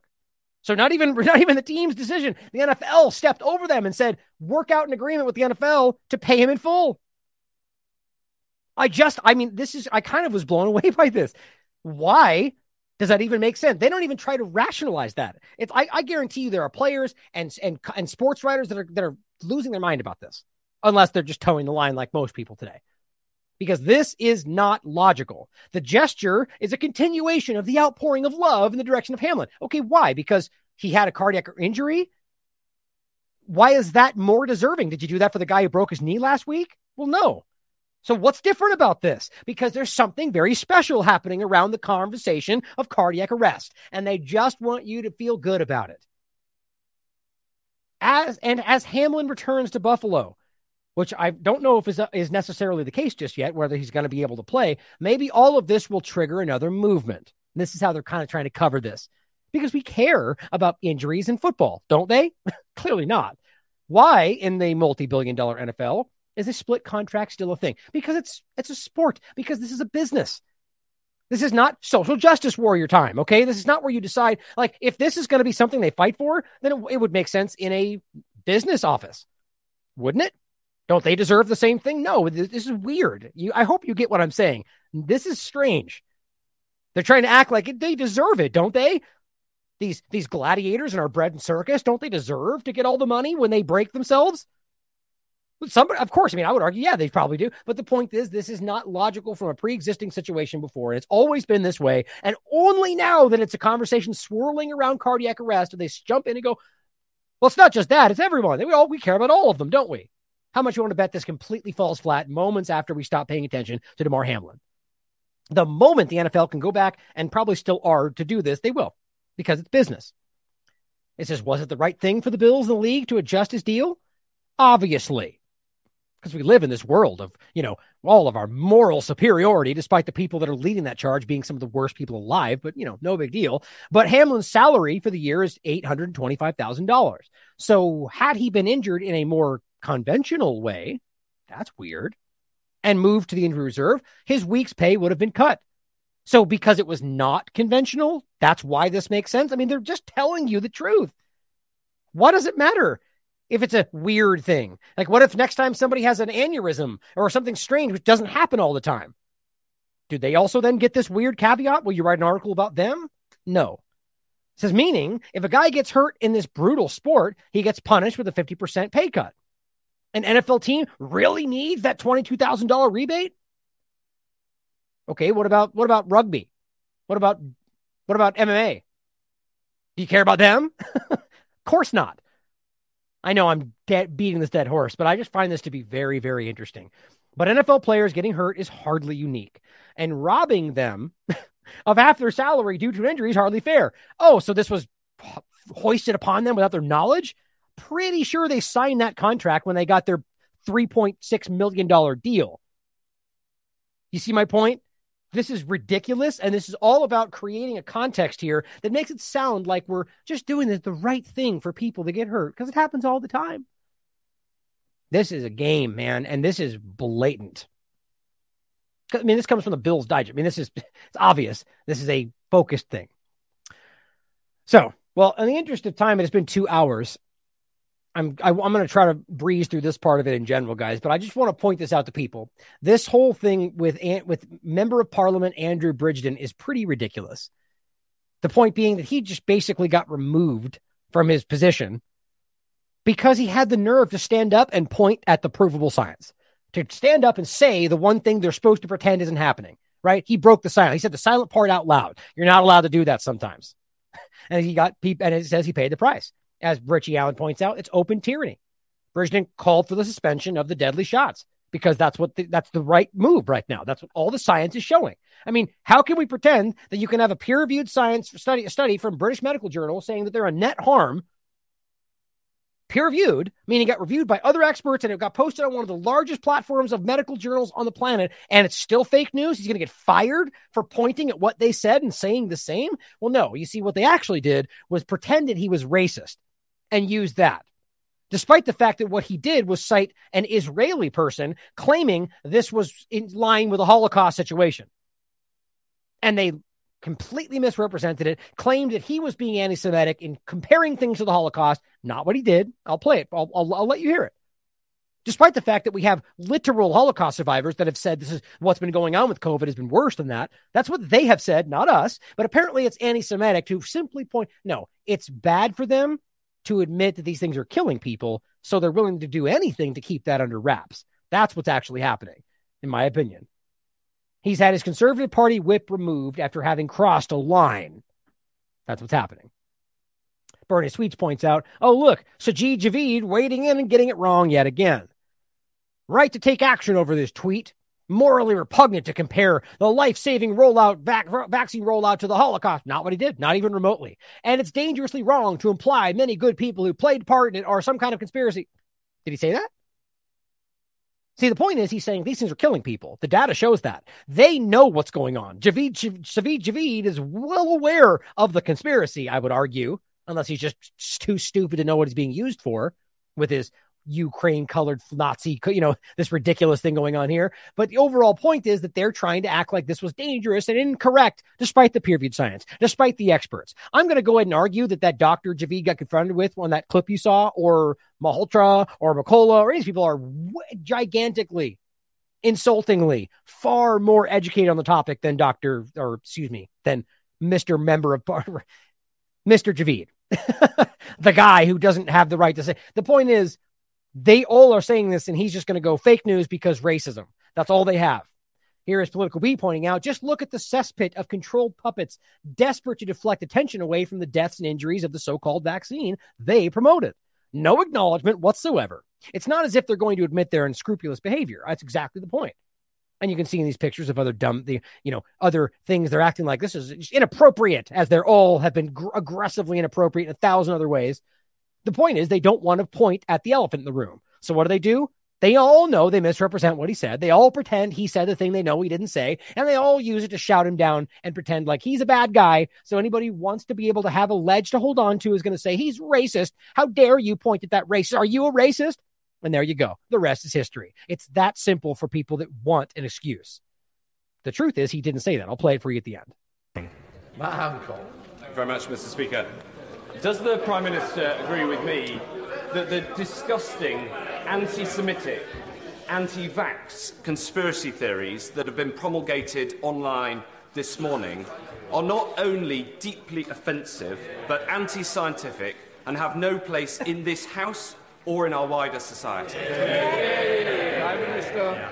Well, can I join with my right honourable friend in completely condemning those types of comments that we saw this morning in the strongest possible terms? Obviously, it is utterly unacceptable to make linkages and use language like that, and I'm determined that the scourge of anti-Semitism is eradicated. It has absolutely no place in our society, and I know that the previous few years have been challenging for the Jewish community, and I never want them to experience anything like that.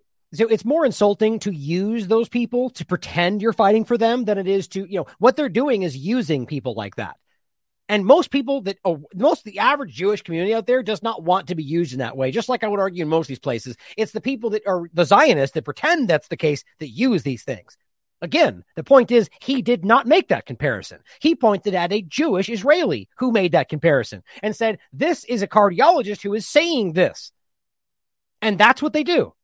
I mean, it's inherently dishonest. These people are ridiculous clowns that are dishonest about everything all the time because it suits their political interests. Here's another individual. No member of my party should be pushing this crap. Again, not what actually happened, but this is the kind of stuff you get. They are either too stupid to see how clearly this is being misrepresented or don't care. Has said on this is utter rubbish. It's total nonsense. Anybody with half a brain cell who understands, any basic understanding of science. Oh, get there, dude. Okay, Andrew Percy then doesn't have those things. So I guess we can assume he doesn't have brain cells to rub together, seeing as how he's wrong. I mean, we literally just went over the science that shows exactly what Bridget is saying. These things are dangerous. This guy speaking on narrative and policy as if he knows. These are the most uninformed people on the planet acting like they know what's going on because I think they do. It's the people pulling their strings that generally know what's happening here. And of how these processes operate, know that it's nonsense. So I don't know how he's ended up in this position, but it's dangerous. And, no member of my party should be pushing this crap. All I can say is that's fine. I'm tired. This guy doesn't even deserve your time. It's pathetic. It's insulting and pathetic. These people think that they have the right to stand up and say these things. First of all, every one of them have a right to say whatever they want. It's called free speech. The fact that they're putting these arbitrary lines, you're not allowed to make valid comparisons. It's just silly. Here's another example. NeighborCon Member of Parliament Heather Wheeler says she's truly sorry Bridgerton lost whip for what is seen as leading the anti-vaccine group. So again, simply pointing out that the data shows these things are hurting people. They must be pulled. Suddenly becomes the leader of the anti-vaccine movement. It's just stupid.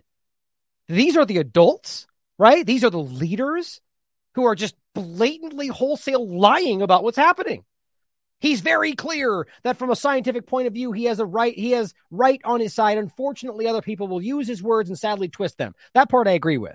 He says understands Chief Whip's decision, but hopes it can be restored. And he'll be able to sit down with some of our people in the DFH and really go through the details. It's a sad day. I doubt that will ever happen. Says Holocaust link outrageous. Okay, we'll say that to the Israeli Jew that said that. Oops, that's not going to happen, though, because they would feel pretty stupid. They only want to pretend this is the case when they can use it against somebody, as they all too often do. Here's him speaking about this. Coronavirus Plus, he shared this. Reasonable questions about the safety and effectiveness of these vaccines must continue to be asked. Yeah, gee, what a racist, right? That's what they're misrepresenting. Leader of the anti-vaccine group. Is he saying things that can't be proven with peer review? No, he's not. He's literally saying what we just showed you. Reasonable questions about the side effects of mRNA vaccines, especially when we know categorically that the current risk of harm to most of the population, and especially young people from COVID-19, is minuscule. In the past, vaccines have been completely withdrawn from use for a much lower incidence of serious harm. For example, the swine flu vaccine was withdrawn in 1976 for causing Guillain-Barré syndrome in only 1 in 100,000 adults. And in 1999, the rotavirus vaccine was withdrawn for causing a form of bowel obstruction in children, affecting 1 in 10,000. With the COVID mRNA vaccine, we're talking of a serious adverse event rate of at least 1 in 800. That again, you just saw that come from the reevaluation of the peer-reviewed study of Pfizer's phase 3 trial, their own data. And they're representing that as conspiracy theory, likely because they have no idea about that because they're so blinded by their own superiority or don't care. They just march forward. These people don't care about you. There are reasonable questions to ask of a government that is considering extending the use of these experimental vaccines to children as young as 6 months of age. My God. These, ladies and gentlemen, are babies. Last week, the MHRA authorised these experimental vaccines for use on children as young as 6 months. 0.0003% infection fatality rate. 0.0003%. It's ridiculous. 1 in 800 risk for 0.0003%. 1 in 555 for general serious adverse events. Report, which I've already quoted in a Westminster Hall debate some weeks ago by the Journal of American Medical Associations, studying the effects of the COVID-19 mRNA vaccination on children under 5 years of age, showed that 1 in 200 had an adverse event, which resulted in hospitalisation and had symptoms that lasted longer than 90 days. I was saddened to hear yesterday of my suspension, but I'm not downhearted. I've received huge support from ordinary people, medical workers who are too intimidated to speak out. Exactly. And, of course, from those who've experienced vaccine harms themselves or to a loved one. As the data clearly shows, to anyone who wants to look at it, the mRNA vaccines, they're not safe. Right. They're not effective. Right. And they're not necessary. Exactly. I implore the government to halt their use immediately. And as I've demonstrated, and the data clearly shows, the government's current policy on the mRNA vaccines is on the wrong side of medical ethics. It's on the wrong side of scientific data. And ultimately, Madam Deputy Speaker, it will be on the wrong side of history. I mean, how can you possibly pretend this is what the science shows? These people either don't know or don't care. We just showed you the study showing a 17.1% of the grouping of children in the study having heart problems. 5% of the total having serious heart issues, myocarditis and arrhythmia. So if you just want to use that 5% of the population. It's usually not exact. More studies will be done. But if that's even possible, it should be stopped. And as his point is, previous studies with just hypothetical risk have already been pulled in the past. Not now. Reasonable questions about the safety and effectiveness of mRNA vaccines must continue to be asked, and I will continue to ask them. Good for him. Now, again, we should question whether this is a person positioning themselves to be the new hero that only ends up using it to lie to you in the future. Those things, there are elements of this that do think that far ahead. But either way, right now, that is a good thing, and it is waking people up. So just be vigilant and question everything. So when it starts to seem dishonest in turn, well, then engage it in such. So here's an example of him posting this. Something has been going seriously wrong in our country for several years, and it has to stop. Here's what he says. And this is just talking about the tweet itself. I mean, think about how they're talking about it. And this is the reality. And I've confirmed this myself. What he says is he's referencing somebody else's comment. We've already seen this happen with plenty of other people even myself, where I'll talk about, look at what the Israeli government just did over here in Syria. What are you, anti-Semite? It's like, how do you even conflate those things at this point? What they do is pretend like they know what you, wink, wink, actually think. That's the only thing they've got. And that's the same thing they do. Here's what Putin thinks. And here's what Assad knows. They want to kill children. If you buy that, I've got a bridge to sell you. No, I removed it because some people claim they found it offensive. I completely refute any allegations of anti-Semitism, and it was ludicrous when you think that the actual person I was quoting, via a top cardiologist, actually was an Israeli doctor of criminology and sociology at the Hebrew University in Jerusalem. But think about how stupid that is. They know that. It's plain. It's obvious. And they must have seen him say this by now. They're still going. The same thing they do. They've already picked their narrative, and they're going to drive it into the ground. Their side of the argument is going to continue to scream, we know what he really meant. You're all racist for defending him. And there's no argument to be had. And what happens is the truth gets buried. That's always the point. Evidence you speak of, it's been fact-checked and proven to not be accurate. Your arguments have been debunked. You got to be kidding me. My God, that's ridiculous. This is what they're doing. You get this smug guy over here full of hubris to say they've been debunked. The things that we can right now prove to you with peer-reviewed science, according to this expert journalist, who cares? He's an idiot. He is towing a line if he thinks that's the truth. By scientists, they've been debunked by the Department for Health. Nope. Are you saying? Let's have the debate in Parliament. Let's have the debate. Let's have the debate. Let me bring my experts, and let Hancock bring Whitty and Valance, and let's have that debate. They won't have it. Rather than debate it in public, and rather than put out loads of tweets, why don't you take yourself off and speak to the experts at the Department for Health and let them tell you what they think? Again, his entire premise is you're wrong and we know it. So just go get told what the truth is. This guy is dishonest in his engagement with this entire interview. But that's how this goes. Give him credit for at least showing up. Because when you show up to these kind of interviews, you always get taken out of context. They have an agenda in mind when they show up. That's how these things work. I believe this is BBC. They're the worst. So you can understand where you may have gone wrong, because they are saying you're stupid. You are wrong.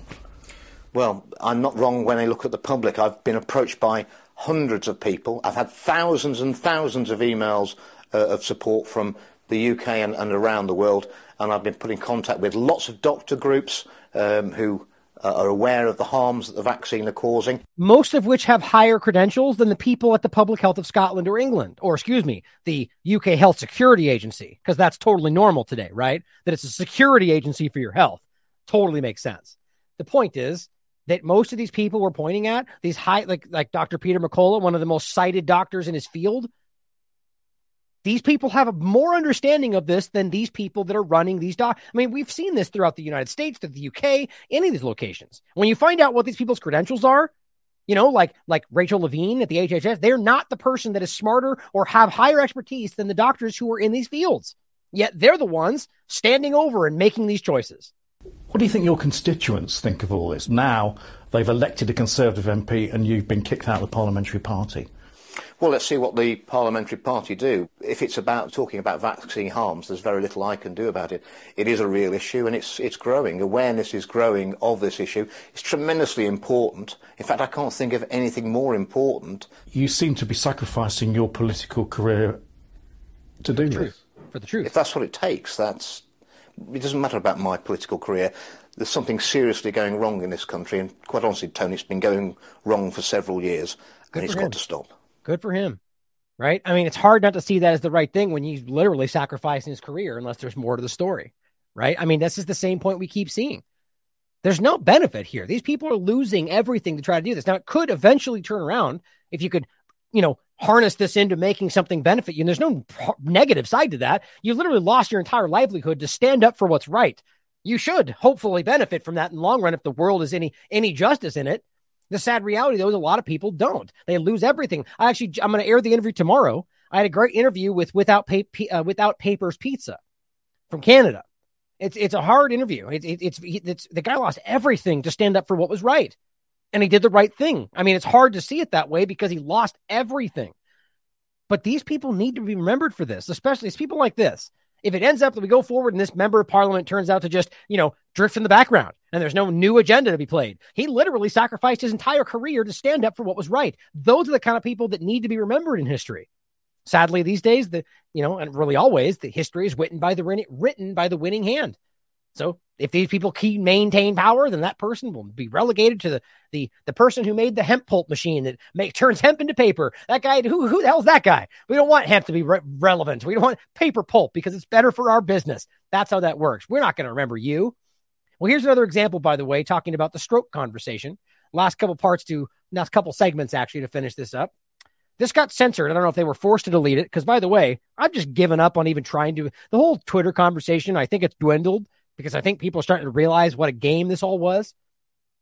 But I had a whole segment about showing there's people being censored. There's still conservatives being throttled. There's doctors being censored again. I mean, it's happening right now on Twitter. I don't know why we ever took that bait, or if anybody really did, now it's getting played by the conservative, influencers acting like everybody agreed. I don't know. The point is, Twitter's the same thing, and we shouldn't be trusting Elon Musk. I had a great panel that Derek Bros put on that I highly recommend you check out. Check out theconsciousresistance.com or Derek's channel on Odyssey. And we had a great panel talking about that risk. It was a great panel. The reality is this is not a person that should be trusted. The point is that this was either censored or they took it down themselves. I'm not sure why, but it says this is beyond criminal now. And you could see the video itself. Another example, broadcaster suffers serious stroke. And here they are, some typical message you can imagine about vaccines are good and you're bad for not doing it. And then she has a stroke. Now, could be something else. The point is that this is one of the high possibilities. Now, here is one of the exact reasons we were going to talk about this today. As Aussie 17 shared, the CDC just said there's enough people who have taken the vaccine and had a stroke. So we're going to investigate it. You don't have to listen to the clip. The point is they admitted, well, there's a signal we see here. But you know why this is the biggest relief valve of all of them? Because it's everywhere. The signals are literally everywhere. Why they just plucked this one out for some reason? Well, I can show you why. First of all, just to show you, here's Reuters or Yahoo News. US FDA, CDC, they see an early signal. My God, these people are ridiculous. A possible Pfizer bivalent, but only bivalent, though. Don't miss the game here. Link to stroke. Okay, well, first of all, that link has been there from the very beginning. It's not just the bivalent. It's far worse with that. Early sign? Possible? Come on now. This is the most obvious effort to make you think they care. You just keep going. You'll see it. But first of all, here's Christian Cheres, the member of European Parliament, saying same thing. Well, they thought the effects were so high that they started today to do the investigation. Everybody thought, finally. I said, but wait, wasn't that all dangerous medical misinformation?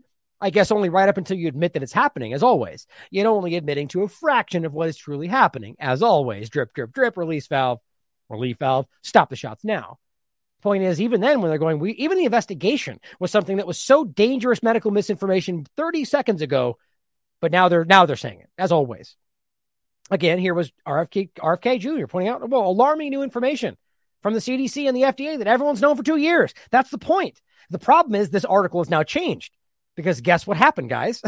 Exactly what you might have expected this whole time, where they're like, oh, we're going to do it. We're going to look into it. We're going to make we care, except now we don't.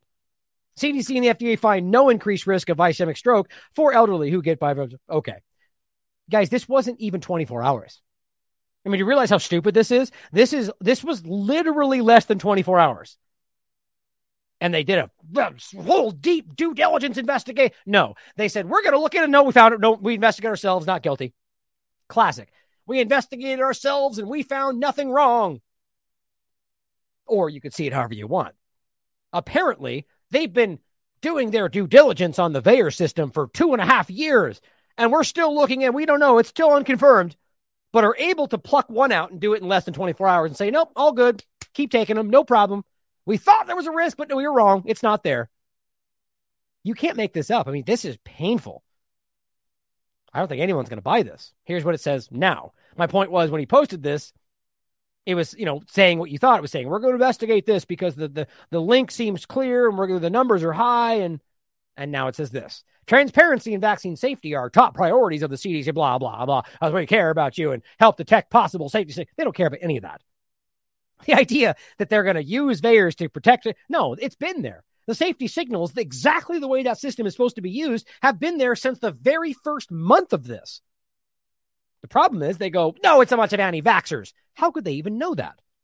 It's just that they're just going, ignore it because it's unverified. The whole point of the system is that it's just a signal. It's not verified. You never need to verify it. It's a signal. And if the signal gets high enough, you pause it, which is what Dr. Rain from the UK Medical Health Agency said in 2006 about their yellow card system. It's just a signal. We don't need to confirm them. As long as it's high enough, we need to pause the injection. Why doesn't that logic apply today? Because we're being played. They care about keeping you safe, and they're using the systems to help detect possible signals. No, they're not. As early as possible to facilitate further investigation. No, they're not. Often these safety systems detect signals that could be due to factors other than vaccine itself. That's an odd thing to include, don't you think? Okay. So they say often these systems, basically what they're saying is a lot of times it's not even what you think it is. Okay. Well, then the logical alternative to that would be is often it is the opposite of what we say it is. Oh, well, I guess they only want to say it one way. Can you not see what that is?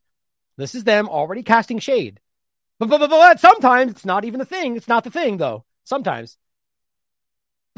Well, sure, you could say that. But how about the real point, though, which is that 1% of the time, or rather 99% of the time, it's not even shown. That's the point. Often that's not the truth. Often these signals don't detect. No, it's the clear point that the HHS and Harvard found that this system detects 1% of the total. So that is just a blatant lie, in fact. The MHRK or in the UK, they found about 9-10%, meaning that it's almost always a gigantic lot more than what you're seeing. Yet all they can do is already downplay it. No, it's not that often. It's not. That just seems very, very self-serving. All signals require further investigation and confirmation. Clearly not. Following the availability of the use of the updated bivalent new injection, the CDC, or the Safety Data Link, a near real-time surveillance system, met the statistical criteria to prompt additional investigation. Of course, because they're not going to say VAERS, obviously, because then they're going to be like, well, what about everything else? They're going to say the one that we have. We noticed the signal. We're not going to show you, though. We felt something was there. They're hoping people are going to go, finally, they see it. See, you conspiracy theorists were wrong. They just finally had to make sure. Well, they already shot it down. If you think there's not a signal or not an obvious increase in strokes, you're not paying attention. The science is there. This is them making you think they care and then shutting it down. That's my opinion. Rapid response investigation. Bivalents were more likely to have an ischemic stroke in the 21 days following vaccination compared with day 22 to 42 following vaccination. Okay. So there is an increased risk? No. But they just said there is, but it's not, though. So simultaneously, while telling you we noticed an increase in this time frame, they're going to tell you no big deal, though. No other safety systems have shown a similar signal, and multiple subsequent analyses have not validated the signal. So we see a signal. We're seeing a report, but then when we looked through it ourselves and asked other people, we all agree it's not real. You sound good? You feel good with that? Are you out there listening going, okay, I feel better. The CDC looked into it, and it's not real. No increased risk of stroke. Did not indicate increased risk of stroke. Not seen as an increased reporting. does not indicate a signal, not observed increase. Everyone they ask, no, your lying eyes are lying to you. Now, I'm obviously being facetious here, guys. The point is the system, the VAERS system is obscene. It is so far above the normal numbers. As we know, it's like 99% of everything on that system right now is around COVID-19. 20,000+ deaths reported. That's a signal right there. They just don't care. You can't keep sidestepping that and acting like we know it's this because you don't know that. And a lot of this stuff has already been shown to have been lied about. Point is, no change is recommended. I'm sure they went through everything in less than 24 hours. That makes a lot of sense, right? No increased risk, despite the clear increased risk of the signal you found. But that was deemed to be fake somehow. Got it. Here's Dr. Peter McCullough. 2 autopsy studies, new, Shaves and Schwab, show 70 to 80% of deaths are due to known mechanisms of COVID-19 vaccine injury. Things they've already made clear are possible. That's what I keep saying. So they can say this can cause this, then people can die from that thing with no other clear cause, and they still deny it's the vaccine injection. Sudden death is most common representation of vaccine fatality, and yet denied. Now, we've talked about this many times, so you can read this if you want. It's on his Substack. The link to the study is there. To finish today, the main point that the expose is making, that even when they try to hide it, they accidentally admit the truth. And I really don't believe this was on purpose. BBC accidentally admits COVID vaccine is to blame for 2022 being the worst year for excess deaths in half a century after journalists, in quotes, choose to lie, believing nobody would mark their homework. That's the way they frame it, but I agree. UK suffered the highest number of excess deaths throughout 2022 in over half a century. It was all going so well for the BBC and its reporters until they decided to unequivocally state that in no way, shape, or form is the COVID-19 vaccine responsible for the record-breaking year of death. Despite the fact that we still don't know what's causing it, though, we know it's not the vaccine, because that always makes sense, right? They even provided a source to provide it and claimed that, quote, figures up to June 2022, looking at deaths from all causes, show unvaccinated people were more likely to die than vaccinated people. They just said that.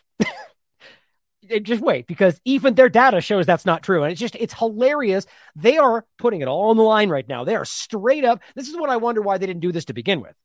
Just blatantly lie, or even just fudge the numbers. I mean, I really don't even know why. If they're just willing to blatantly lie, they don't just blatantly lie, right? But the point is, it says they then went on to state that if vaccines were driving excess deaths like we claim, like the anti-vaxxers claim, we would expect this to be the other way around. But it is, though. It's the best part. If vaccines were driving excess deaths, we would expect this to be the other way around. That's my highlighter making that repeat for some reason. That happens sometimes. Anyway, the point was what I said. I just read it twice.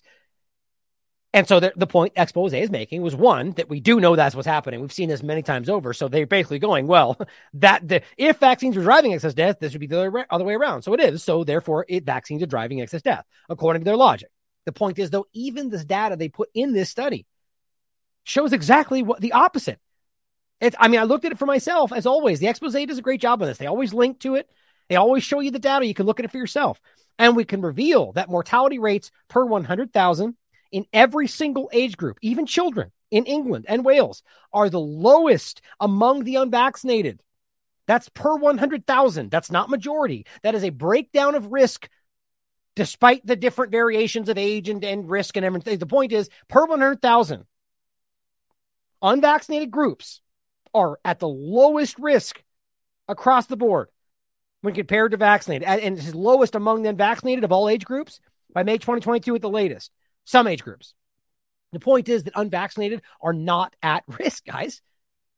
Per 100,000, it's gigantic. And we've been seeing this since the Delta or whatever that was. Their own data was showing that they were like 3-4 times more at risk to get sick from this. Therefore, it says BBC News has not only lied to the public, but they have also admitted in black and white that the COVID injections are the blame for the 2022 being the worst year for deaths in half a century by confirming that, quote, if vaccines are driving excess death, we would expect this to be the other way around. highest mortality rates among the vaccinated, which is what we see. So there you go. The point, though, is that I argue the people writing the BBC article, this is what I keep saying. I don't think they realize how dumb they are, and they don't realize what they're taking what they're told is what this finds. And that's what they claim we do. They love to go cherry picking anti-vaxxers when they seem to barely even read these studies, or do and know they're wrong and don't care. There's only two options as far as I can tell, because you can read it for yourself. Look at the data. The source link is right there. The data, the page from it's right in front of you. The risk is higher for the unvaccinated. So either they didn't know that, or they lied to you and hoped you wouldn't look. I tend to think it's the first one. I think they don't realize that they're wrong from an average quote unquote journalist perspective, because they think research is towing what they're told. The moral of the story is, of course, always check the official source. Exactly. That's why Twitter Files is a game. But that is of no comfort to the thousands of families across the country who are still mourning the loss of their loved ones, as the truth about the catastrophic events of the past year comes to light. And as the investigation into COVID-19 vaccine scandal unfolds, it is clear that the consequences of this deception will be felt for years to come. You cannot trust the BBC, and the UK government has clearly confirmed that mortality rates per 100,000 are the highest among the vaccinated in every single age group. This is because it's not just, this is everywhere. This is Scotland. Or excuse me, I looked at that one too. That one, same thing. I only chose these two because they're the most obvious. Same thing in Ontario. Same thing in any one of the locations you want to look at right now. This is New South Wales in Australia. A lot of people point at this report, but don't forget, we've been pointing at these reports for a year and a half or more, way back when. The point is, it's still the same. You can see for yourself. The report shows you no doses have 0 hospitalizations and 6 deaths. That's it. And don't forget that they claim anything within 21 days or 14 in the case of UK is unvaccinated, even if they've got got a shot in their body. So it's just as likely those things are people with shots in their body. Either way, look at the numbers. 4 more doses, 810 hospitalizations, or rather it's hospitalizations, 810, 58 in the ICU, 53 deaths. Then you can add that up with everything else. 3 doses, 377 hospitalizations. I mean, look at the numbers. It's just 810 with 4 more doses. It's just obvious. Here's the report itself. You can look at it for yourself, and you should. The numbers are undeniable. Sorry, it's right there. Here, just to realize, this is from November 2022. This is the Telegraph. Crisis as excess deaths soar to levels even higher than the COVID pandemic. How are we still pretending this is not exactly what it looks like? The excess death, the baffling non-COVID, that's the point, excess death, higher than the COVID pandemic. Just the lockdowns? Really?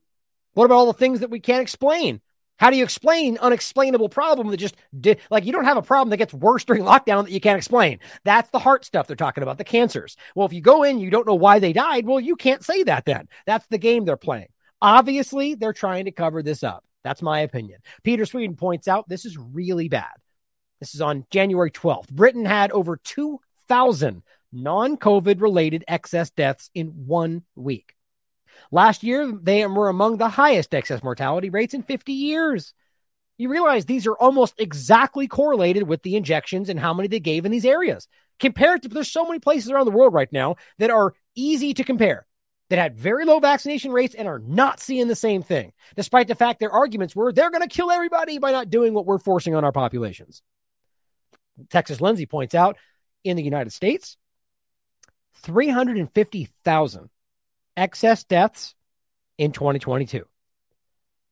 I mean, this is as clear as it gets. If you're going to pretend that the vaccination was supposed to help anybody, you wouldn't have more excess death. This is now and has always been the problem in my mind. This is what has always been the pandemic. And of course, here's Anna Breeze posting excess deaths would be higher without COVID vaccines. Fact check. My God. Okay. New media indeed. Okay. Well, here we go. Here's the excess deaths would be higher without COVID vaccines. Let's look at this fact check. Full fact. January 13th. Here's what it says. Here's the claim. The COVID-19 mRNA vaccines are a likely contributing factor to the number of excess deaths. It's not a likely. It is 100% a factor. The question is how much? This is what I don't understand. Are we debating that they said it can cause myocarditis? No. Everybody knows that. What we're now debating is how much of a risk, which is really interesting looking back on how we started. Okay. Myocarditis, which was the leading cause of collapsing athletes before the pandemic. That's an NIH study. So we all know there's a connection here. Clearly, if they can cause myocarditis, then obviously it's possible. If we know myocarditis is a leading cause of collapsing athletes or just collapsing and cardiac issues, well, there you go. Okay, so it's a simple, basic fact. This is a factor. The injections are having some increase because they can cause it. And yet, the premise of the conversation is debating whether that's even possible, despite the fact they've all admitted that it can do it. We're living through some kind of psychosis. It's crazy to me. And it's not meant to give anybody any pass on that, whether they're dealing with psychosis or not. They're culpable for their actions. Here's the verdict, if you can believe this. A few dozen people have died as a result of COVID vaccination. Apparently, that's a fact. Vaccines have also prevented tens of thousands of deaths, which I don't know how you could verify that. We'll say, so two completely subjective statements, and that's what they're using to debunk this. That's a fact check? We're going to start with a false premise that only a few dozen people have died? So this is the point. The whole thing starts under the assumption that we know that not many people died, so therefore it's not true. This is pathetic. The problem is that people take this stuff at face value. The whole point is meant to say, Malhotra's wrong, he's a liar, and this isn't true. It's just basic science, and it's obvious right now. And that's why people like Bridgerton are being shouted down, because he's saying the same thing. It's basic and obvious if you just look at that they're screaming trust the science, but they're not even looking at it anymore. Here is another report, analysis of the specific death reports from VAERS. Just the death. This is January 2023. So they're claiming no fake news, right? I guess they missed this study. They don't care about the science. Those fact checks don't even look at these things, I argue. It's an opinion check. They are keeping people's opinions the way they're supposed to be. There's one thing that's interesting in this that goes off what I would argue, but the general point is the same. Our analysis indicates as the vaccines were rolled out to each group, VAERS reports that for each group, the reports for that age group also grew. So every time they added a new age group, so younger, though, we're including now the teens. Well, every time we saw spikes in those age groups. This is how the system is supposed to work. That's a signal right there.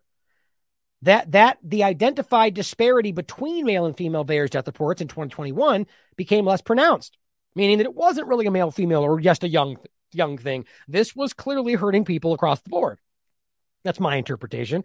That cardiac and diabetic comorbidities continue to be significantly correlated with the VAERS death report, and that almost half the death reports in the report include evidence of individuals having been diagnosed with a breakthrough case. So what we're saying at the end is essentially going, but as much as we saw dramatic increases with these things correlating with the shots, we saw them correlate with comorbidities with other heart problems. But of course, because what we're finding out is that if you have a comorbidity, it exacerbates those things. So you can't just be like, well, because they had it there, it's certainly possible. But if you say this increases their risk, then it obviously has that point. They're denying their own points in all of this, but then saying that they had a breakthrough infection is an interesting overlap. Because the problem is that people have continued to get sick. If they take the injections and then they get a problem that gets reported to VAERS, and then we know this thing destroys their immune system, well, they're probably at some point going to have a breakthrough or whatever they call that. Then all they do is act like the report is conflated with the breakthrough. That is just an interesting way they're playing this. Either way, just even this watered down report is showing you the deaths are obviously correlated with what's going on. And it's all being hidden from you. And that is kind of an argument for the other side. Well, just to finish in general, here are some points that I made on a previous Pirate Stream, or the Pirate Stream podcast. And this is just mind-blowing to me. This is a general point about vaccination. The UK rate of autism is up. Scientifically, I'll show you the study. Autism is up 787% since 2000. I don't even know why that's not completely. That is unbelievable. Talk about a safety signal. Have you heard about this on corporate media? How is that even possible? It's not a better diagnosis. It's not that doctors just know more now. It's not that parents want a diagnosis. It's not a different personality trait. This is scientifically studied on the Journal of Child Psychology and Psychiatry, peer-reviewed study. The trends in autism UK population-based cohort study. There was a 787% exponential increase in incidence of autism between 1998 and 2018. Now, yes, it could be something else, but you have a dramatic increase of injections, specifically since the Act of 1986. But this was where it exploded. And you can see the correlation is impossible to miss. But certainly could be something else alongside that. But until we care to ask the question, they're never going to, they don't want you to ask the question. You know why, I think? Because we know what this is. And this is a good example of the conclusion seemingly leading you astray. We know that there's been linkages. Despite their dismissal of it, there has been numerous peer-reviewed studies that have found obvious connections between specifically MMR shots and autism, but just generally vaccination and an increase in autism. There's been plenty of studies. The point is, the conclusion the study doesn't even get into that. There's not a single mention of vaccine in this entire discussion. How is that even possible? At the very least, by saying, well, we looked into this because people say that, none. Their point is, well, it could be because population growth or increased reporting it could be. It also could be because of a thing causing autism. It's sad. And to take it one step further, to really rile up all those people that want to call me anti-vax despite just engaging with the science and being pro-fact, April 7th, 2020. April 7th, 2020, peer-reviewed study, Annals of Internal Medicine. Highly regarded outlet. Ask yourself how this can be posted. And in this very year, they still gave these shots to elderly people. The effect of influenza vaccination for the elderly on hospitalization and mortality. So what do you think? Safe and effective? Benefits outweigh the risks? Nope. Literally found that it has no effect. None. And yet they gave it to them anyway, which, by the way, these things have known risks, known side effects. So with no benefit on mortality, they gave it to him anyway. As it says here, no evidence indicated that vaccination reduced hospitalizations or mortality among elderly persons. Okay, so the point is, if these things are known to not say, this does not stop transmission. That's the obvious reality, just like what we're talking about. And we also know that this is clearly being shown to not even reduce these symptoms if we're showing no reduction in the real issues. Now, I mean, I shouldn't go that far. The study you should read for yourself. The bottom line, the one that's scientifically being found, no evidence that it reduced the thing that we know we're supposed to take them for, or that's what they tell you, pre-COVID, of course. Now it's just, well, did it make your sniffles go away? Then it's worth it, even though you might die. No. The point is, they always claim it's about stopping transmission and then secondarily reducing hospitalization and death. None of that's happening with these dangerous COVID shots. But here, no evidence that it did any of that. In elderly persons, the very group they focused this on. The estimates were precise enough to rule out results from many other studies. Meaning, look, we did such a precise study that we ruled out that the previous studies that found there might be are wrong. Elderly persons may be less effective than believed at reducing serious morbidity. Don't you love the conclusion, even right there? It says no evidence that it has any reduction, and they just go, maybe less effective. That's the kind of game they play. As long as the conclusion says something that doesn't go afoul of the companies, then they get funded. But the reality is, it didn't have any evidence of helping these people and reduce the risk, and they gave it to them anyway. Meanwhile, today, here's the kind of studies they're doing to help you stay safe from the thing that's not putting you in danger. The effect of wearing sunglasses on the risk of infection with SARS-CoV-2. Great. Yay. Random controlled trial, spending all the money, JAMA network. Don't you love how they care about these things? Random controlled trial, all this time and effort to put it, okay, does it stop reduction if you wear glasses? I mean, this might as well be if you put a barrier between something, does it have an effect? Stupid. The point is, guys, that you're not in danger from this. You're not in danger from dying for the vast majority of the population. The transmission risk. I mean, the bottom line is, this should be focused on whether or not these things are killing people, whether or not the risks that go along with it, or the increased risk of heart attack, or the fact that this thing is even present. No, we're studying whether you can wear glasses and it makes a difference.